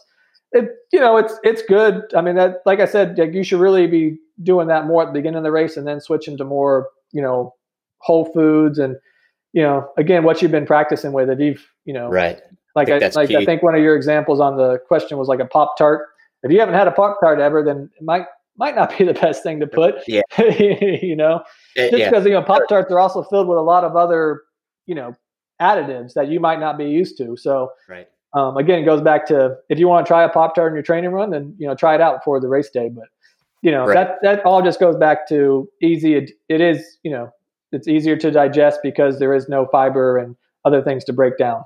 They're a lot more simple sugars. And that was to spin off that just for a second. One of the listener questions was that if we consistently eat like a whole food, healthy diet, but we use these processed foods that have the refined sugars and stuff, in our training runs, is that detrimental to our diet? Should we be consistent, with our diets? So as to say, if we're eating whole foods and trying to be healthy on our training days and our racing days, is it okay to go to these processed refined foods, or should we stay consistent across the board? I mean, that, that could be your own personal decision as far as like just what you kind of believe. But as far as like being detrimental to your diet and overall health, no, I haven't seen any science that would support that you couldn't switch over to the more processed foods while you're running. Yeah, I would completely agree that, switching to a whole food, healthier diet, outside of that is what you want. That's how you're going to, keep your immunity up, help aid recovery. just be overall healthy for life. But, doing the simple sugars to help your body get, absorb those more quickly and help with your energy levels during runs. I haven't seen anything that would suggest that you're hurting your long-term health doing that. Obviously if you're, doing something crazy, like I'm trying to think of, something with a toxin or something that, that you might, because, whenever you're running, you're also going to absorb probably a little bit more, or like post workout, you're going to absorb things a little quicker. So you might absorb nutrients, that you might not want to absorb, or unhealthy things as fast. So you still want to try to clean food, but like the gels and stuff, they're all just sugar. I know sugar is bad, and that's, we all need to avoid everything as sugar in the world, but that does have its place and time and purpose, so it's not like it's filled with like, some type of toxin in the, they're not putting some chemical in it that's going to make you, give you cancer or something later in life or something like that. Right. I gotcha. Yeah. So takeaway is really just, we need to practice, in our training, what we're going to do on race day, make sure our gut's okay with it. Yeah. Like I said, just practice. We do all this training, and a lot of times we just take the nutrition part for granted. Like, oh, we're just going to go out there. But, I've even seen now where, Olympic, runners and like marathons, I was reading a report that they actually try to, make them ingest like up to like 100 to 120 grams of carbohydrates during training runs per hour, just to like overwork the gut so they get used to it. And so that way, when they're doing like their 60 to 90, during that hour, it's a lot easier for them to absorb. So the more you can kind of throw on yourself, the better, really. Okay. Cool. Which it's a kind of a fascinating way. Is there any foods that we should be avoiding? Anything that might cause inflammation or anything like that? I did see a report or an article talking about you had a little bit more inflammation in your kidneys from drinking like dark sodas. So I know like a soda is a big thing. It was minimal though, and like your kidney function returned to normal after, like a day later. So if you're really worried about it, maybe you have like kidney issues. You might want to think about maybe not drinking that soda. But outside of dark sodas, outside of the endurance, I'm hoping you're not drinking soda anyways. I don't mean to bash all the sodas, but they kind of add no nutritional value for you, just added calories. And again, that goes back to like, what's the purpose? Why are you drinking it? If that's like your beer or something that you want to have one, because you really love it and you want to do that, for your own pleasure, then that's one thing. But as far as like what it's providing as for purposeful nutrition, you're not really going to get much from it. Other things to avoid, just in general, outside of races, you should be avoiding most ultra processed food. Processed food in general, depending on how you define it, kind of may get a bad rap because like, frozen vegetables are technically processed. Canned food is processed.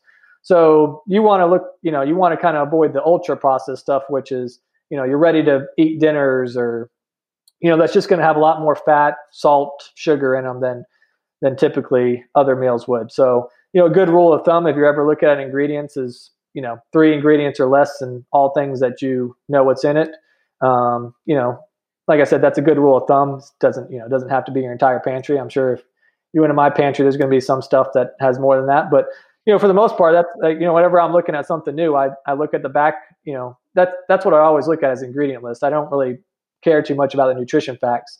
If I can turn on the back and see that it's just, the food that it is, and they're using mostly whole food to make it, then I'm usually good with it.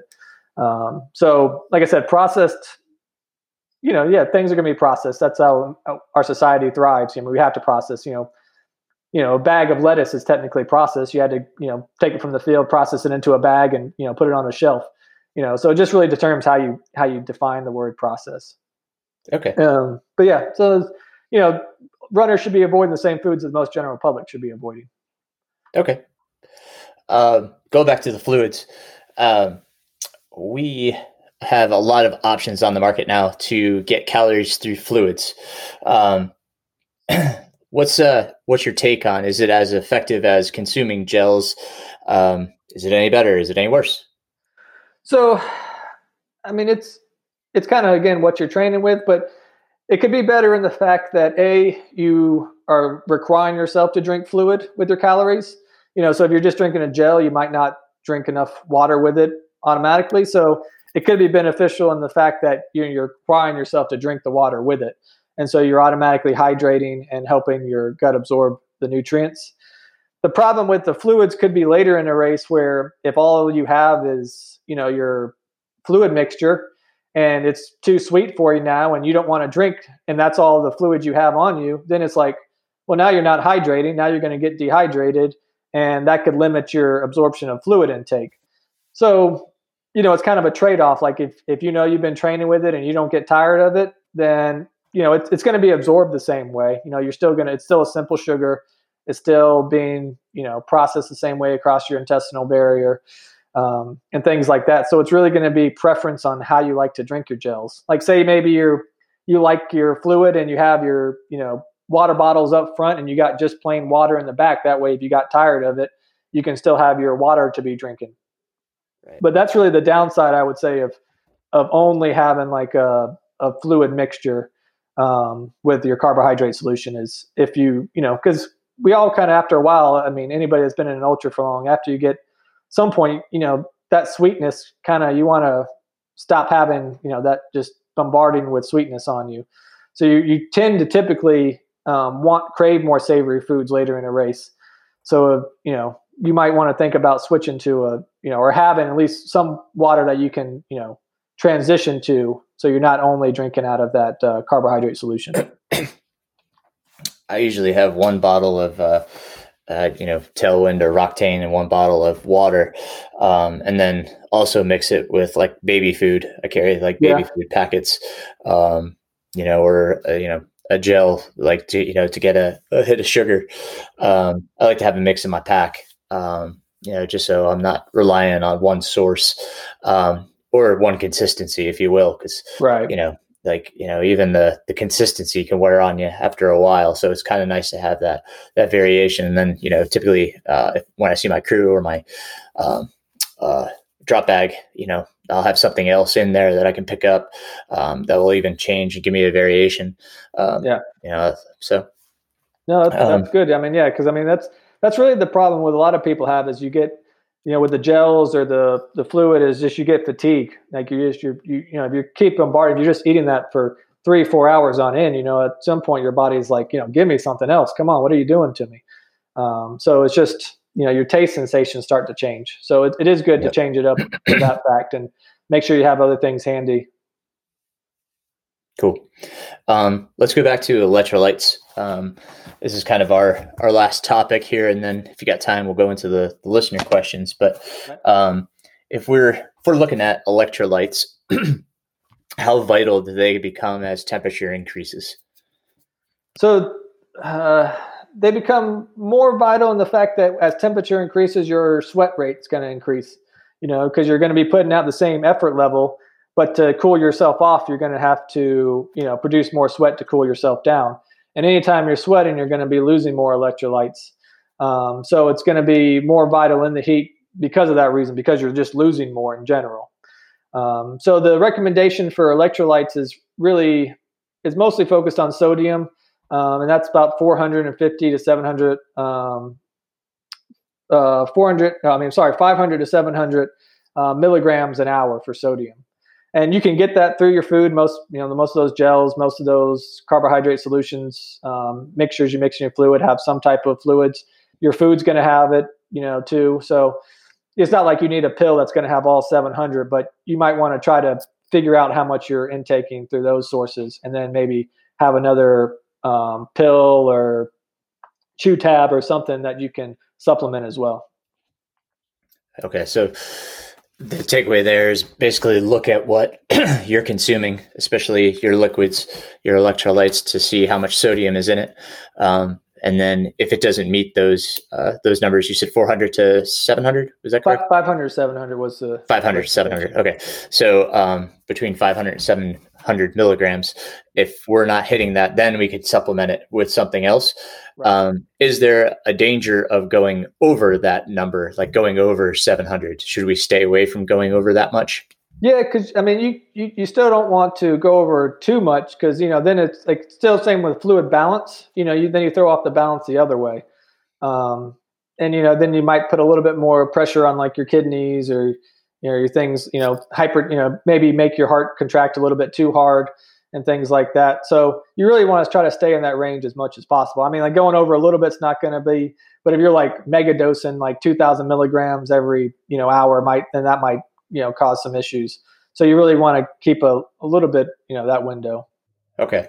So we talked about the underside. So if we're not getting enough sodium, you said we might see some bloating, especially in the hands, fingers, etc.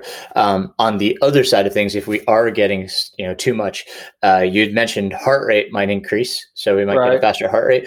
Are there any other signs that are showing that you're taking too much sodium? I mean, the problem with like over that is it's kind of the same signs as like dehydration. That's where a lot of like you'll hear hypernatremia and then hyponatremia, which is just that's hyper Na, which is sodium, the chemical symbol for sodium, then natremia in the blood. So really, they're like nausea. You can still have some bloating because you're going to be swelling and in the muscles or in the cells. Not maybe as noticeable. You might have like more. Sorry. I kind of lost my train of thought. So what was I? We were talking about if it's okay if we had too much sodium. Yeah. Oh, so yeah. So like bloating, nausea still might persist. Lightheadedness. So you might be still developing those symptoms. And so it's kind of like if you've been taking too much sodium in, you might want to reduce it at that point because you're not feeling well. And it's the same true as if you haven't been taking any sodium, you kind of feel those symptoms. You might increase. So it's kind of one of those you might want to know which spectrum you're on, whether you've been taking in a lot of sodium or not enough. Because that's where you'll hear about the random marathon runner who passes away. You don't hear about it as much as it now, but that's where you get the hyponatremia, which is obviously serious because your blood pressure can drop because you don't have the sodium to help keep it within balance. And that's that came from that whole don't drink to thirst, just drink constantly, drink water. And so if you do that, you can actually dilute your blood from electrolytes, and then that becomes an issue. Usually in ultras, even if you're not taking a sodium, you're also eating a lot more. So that kind of negates some of that factor. So you're not in as risk. Whereas like a marathon, you might not be eating that much, trying to push through, and then you're just diluting yourself. And that's the same, like there's, that's why like those frat, what was it like? I think this was back in like my high school days where like those kids like passed away because the frats made them, for hazing, chug like just gallons of water at like a time. Yeah. And then you just dilute your blood sugar so much and your blood pressure drops out, and then you end up passing away, unfortunately. So, I mean, that's why it's always important to have like a, appropriate fluid, but also mixing in with some sodium. And like I said, you'll get a decent amount through food. And if you're eating, like the hyponatremia won't come, but you might be still sodium deficient in the long run. Gotcha. So be cognizant of how much sodium you have already in your mixture. Right. Right on. Cool. Thank you. You good on time for now? Yeah. How much questions we got? I think we answered some of them. So, okay. But like I said, throw up the white flag if you need to. I want to be, conscious of your time too. So thank you. So we had a few that wanted to know, are there foods that help absorption of fluids, and the contrary? Are there foods that block absorption of fluids? I mean, that's really going to be back to like fluids. So you kind of, I mean, that's going to be more your electrolyte. Like if you don't have enough sodium too, that you're not going to absorb the fluids as well. So it's going to be more of your minerals. So like having a good electrolyte balance is going to help you with your fluid retention. And so not so much foods, but making sure you're having like an electrolyte solution or your sodium to help with fluid retention and absorption. So otherwise you won't be able to absorb as much fluid. But I'm trying to think of a certain food. I mean, anytime, like if you're just not drinking enough fluid and you're trying to, but that goes back to more fluid, just overall. You could just say no. I mean, like, if something, if like, you're lactose intolerant and you eat dairy and all of a sudden things are just flowing through you too quickly, that might have an issue through like diarrhea. You could lose fluid loss. So if you're having an issue with diarrhea, trying to make sure you're drinking a little bit more fluids because you're obviously not going to be absorbing them as well.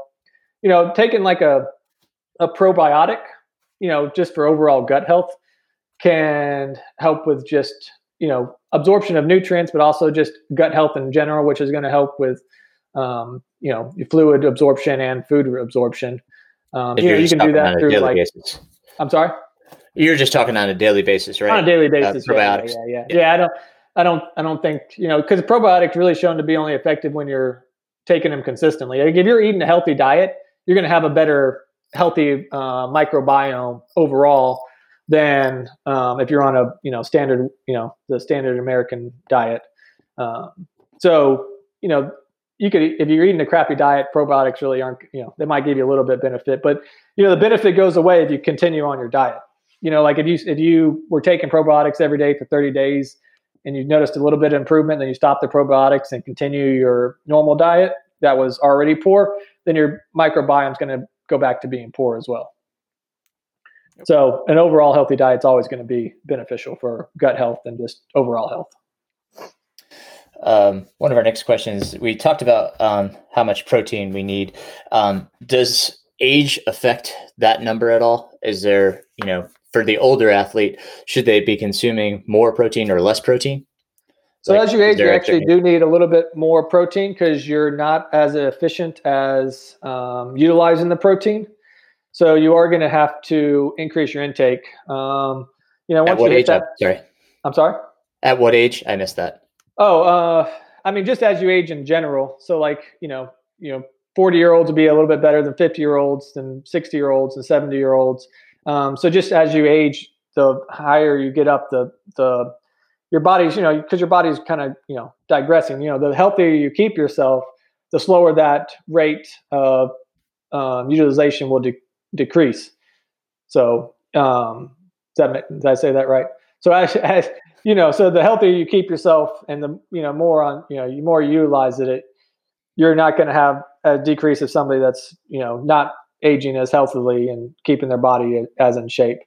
But like now, like since I do work in long-term care facilities, the average recommendation is about 1.2 to 1.3, even up to 1.5 sometimes for people of just 80, 90 years old because their protein utilization and absorption rate or utilization rate is poor.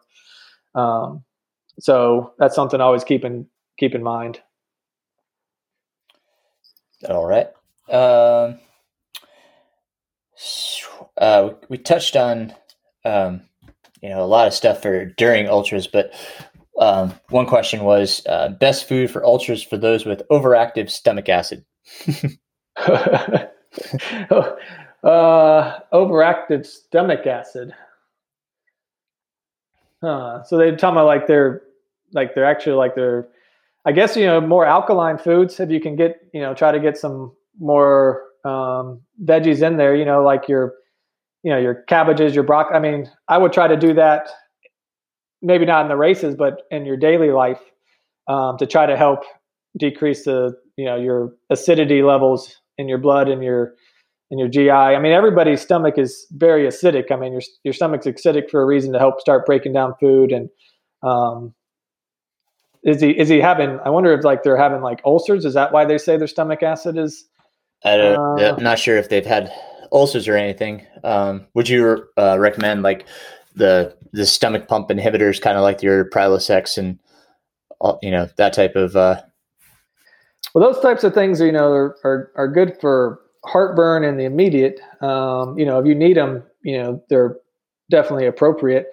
Like I said, if you're trying to do it by diet, definitely eating more of your vegetables based in primarily like your cabbages, your broccoli, your cruciferous vegetables, kales, things like that to help bring down the alkalinity.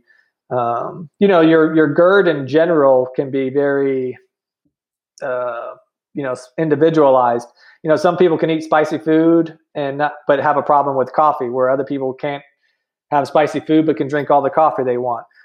So like what causes your own, I work with a lot of people with GERD, and it's all over the board. Like, I mean, there are certain foods, like usually spicy food, coffee, chocolate, laying down too quickly, which that's kind of a one for everybody if you're after meals. Sometimes acidic foods, so like your tomato sauces, lemons, stuff like that can cause it. But like I said, some people can eat tomato sauce and, but not have lemon, and some people can eat, can eat spice, can't eat all the, can't have tomato sauce, but can eat spicy food or something. So it's really about paying attention to which foods are causing you more issues and then trying to avoid those going forward. Another question is, how can plant-based athletes get B12, omegas, and fatty acids into their diet? Is there foods that are better for that, or should they try to supplement it? And if so, what's a good way to supplement it? So if you're looking, let's see, we'll take each one of those. So B12 there's like, if you're just trying to use food-based, you're pretty much looking at nutritional yeast and putting that on just everything. So that's like brewer's yeast or nutritional yeast. They're going to have B12 in it. Otherwise, you're going to have to look for foods that are fortified with B12. I know a lot of like the plant-based milks now have B12 in them. A lot of drinks like the Life Aid waters. I started drinking those. I don't know. I mean, I don't have to product placement, but like those Fit Aid water or Fit Aid drinks. Find them a lot in like CrossFit gyms and stuff, and they have B12 in them. So it's that, or you could take a weekly 2,500 milligram pill, and because you actually B12 is a water soluble vitamin, but you actually it's one digest of it. Well, we have digest actually it in retain small it. intestine. Yeah, right? I mean everything's pretty much digested through the small intestine. I mean, there's a couple, but B12 is like one. Like if you ever have somebody starts taking out your colon or your small intestines for like Crohn's disease and stuff, like you can have bowel absorption issues, or for like bariatric surgery, you're bypassing some of the small intestine, you can have B12 issues. Or you want like a slow absorption, right? For the because you actually retain the B12. Like so, like you actually say you took 2,500 milligrams, you need or micrograms for B12, and then you actually need like two. Like what was it, like two up top of my head? I think it's like 200 micrograms a day, but you'll release that. You actually hold on to that, and so if you just take like one pill at 2,500 micrograms a week, you'll hit your B12. And if you just did that weekly, you should be fine. Okay, let's talk about that's the one way. omegas. So you either need to fortify foods, nutritional yeast, or take like a weekly pill. I mean, you could take daily pills if you want to do smaller amounts, but you can buy one of those bottles of B12 for pretty cheap. Let's see, omega-3 was the other one. Omegas. So, so you can do a couple of things. Like there are like flax seeds, walnuts, other nuts, and other foods are going to have. They're not technically omega-3. They're like the precursor to omega-3, and our body doesn't quite process. It's like a 10% utilization into like the actually like omega-3 category. So you need a little bit more if you're going to just do it all food.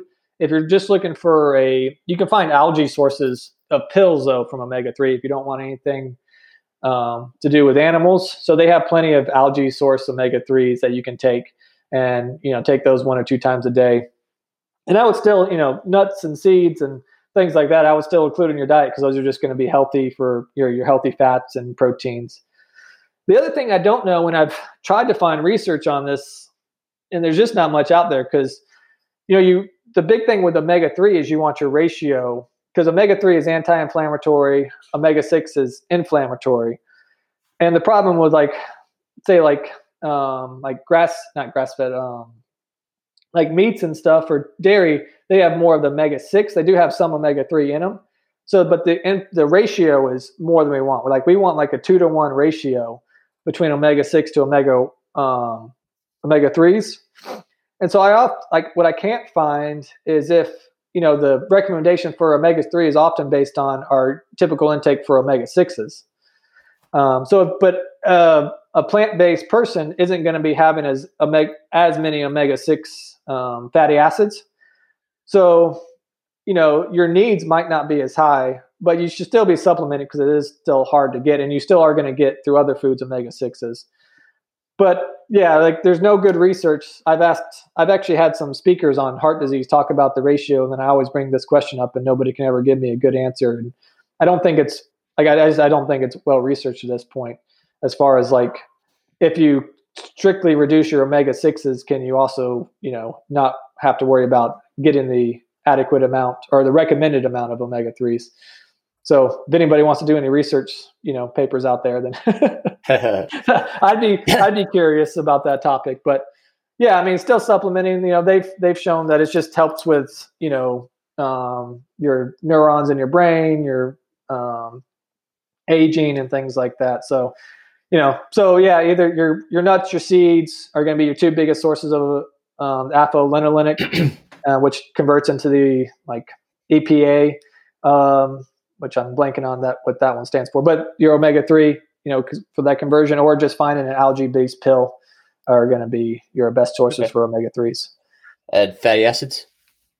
The omega-3 is a fatty acid. Excuse me. So, sorry. No, you're fine. I like this question. Is it better to have a cheat snack once a day or a cheat day once a week?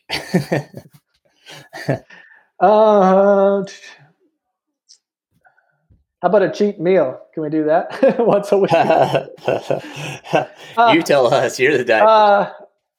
I mean, and I guess it depends on what they count as a cheat. And when you're having it too. If you're going to have something to cheat, maybe if you're going to have like a more sugary cinnamon roll, it probably actually is better to have it in the morning when your body's more adept to handling the blood sugar response. But even that, doing that every day wouldn't be the beneficial. You're not going to get your protein from it in the morning that you need. A whole day though. I mean, we should, if you're going to do like meals where you're like just like cheating, I guess, then trying to find a way to still have something that's going to be beneficial. So like still, if you're going to do the burger, and maybe you want the fries, but maybe reduce the portion of the fries, add a side salad or, broccoli. And so kind of make two sides out of it. Maybe you load up the burger with a little bit more spinach than you usually would. If you're going to do pizza, try to get a pizza with a little bit more veggies and maybe eat a salad beforehand, so kind of maybe portioning the unhealthy meals down while still adding a healthier side item or something to help you out would kind of be my, suggestion. Next question is about in race, if the runner is nauseous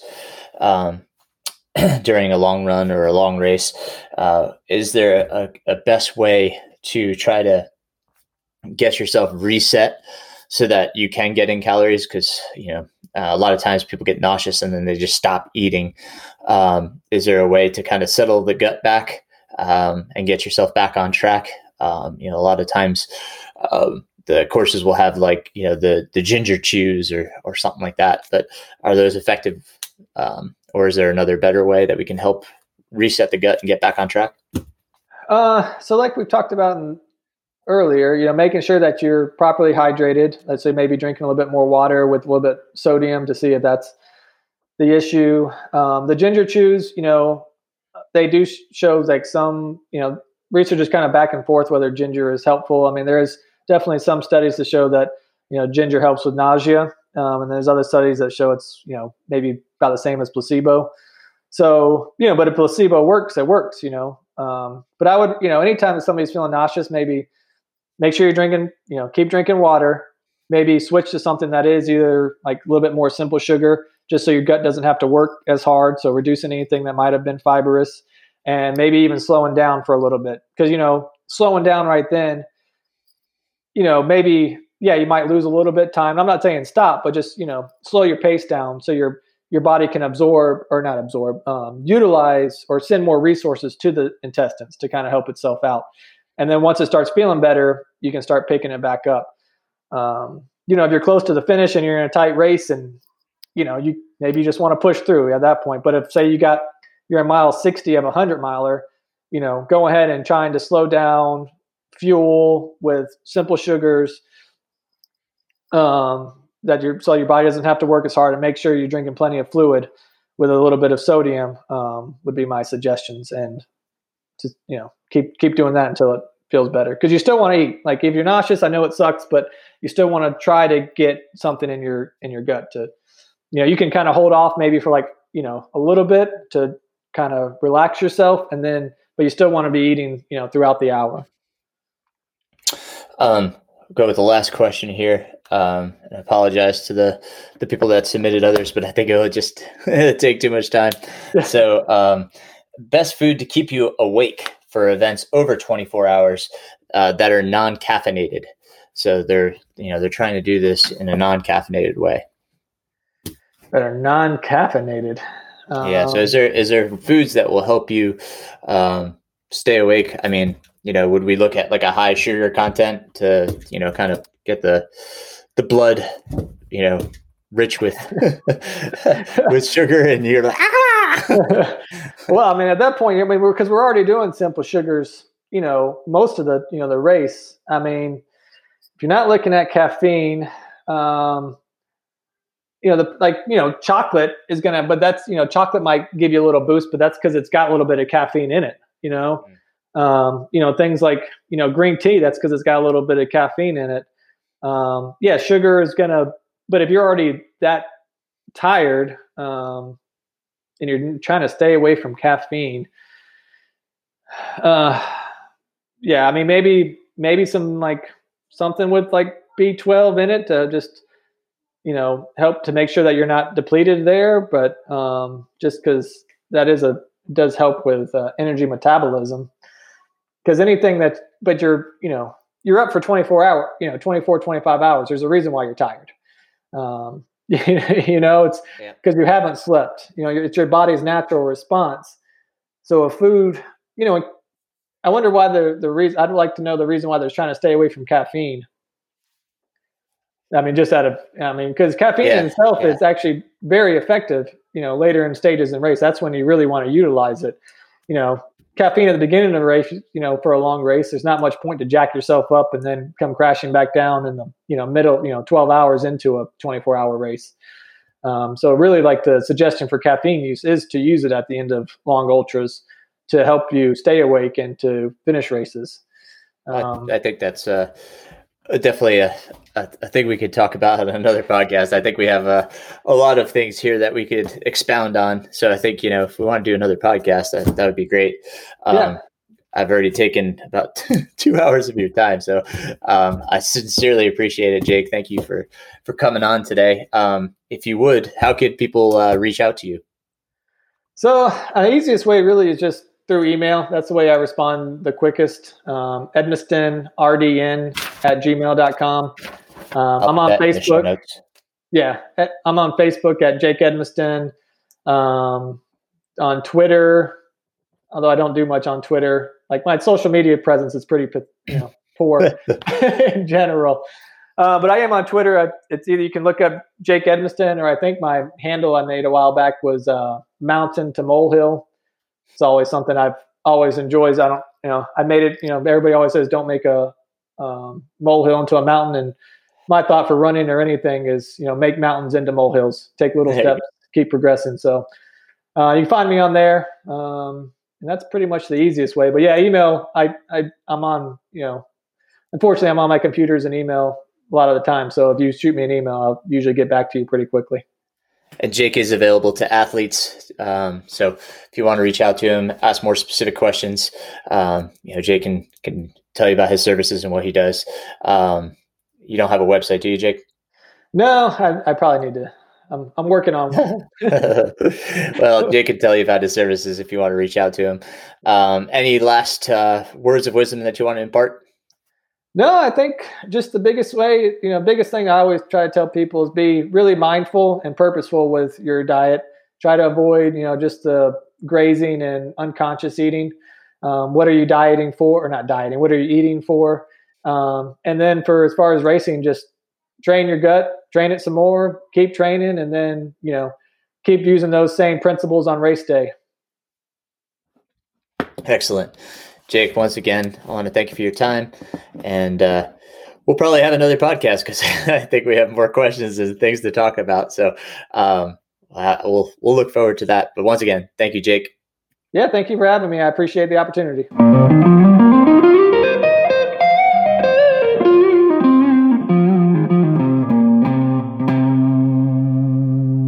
Well, I hope you guys enjoyed and learned something from that episode. I want to thank Jake again for coming on. As he said, you can reach him at Edmiston, RDN, so that's EDMISTON, RDN @gmail.com. I'll post his contact and the resources we talked about in the episode on the show notes, as well as a link to Jake's rates and services if you're interested in pursuing those things further. If you have ideas for future episodes or things you'd like to hear on this podcast, please don't hesitate to reach out to me at runningpains@gmail.com. And please don't forget to subscribe to my YouTube channel. That's Aaron Saft. And follow me on Facebook and Strava. Once again, thank you, my friends, for your ears. Stay safe, stay healthy, and we'll talk to you next time from the MR Running Pains podcast. This is Aaron Saft.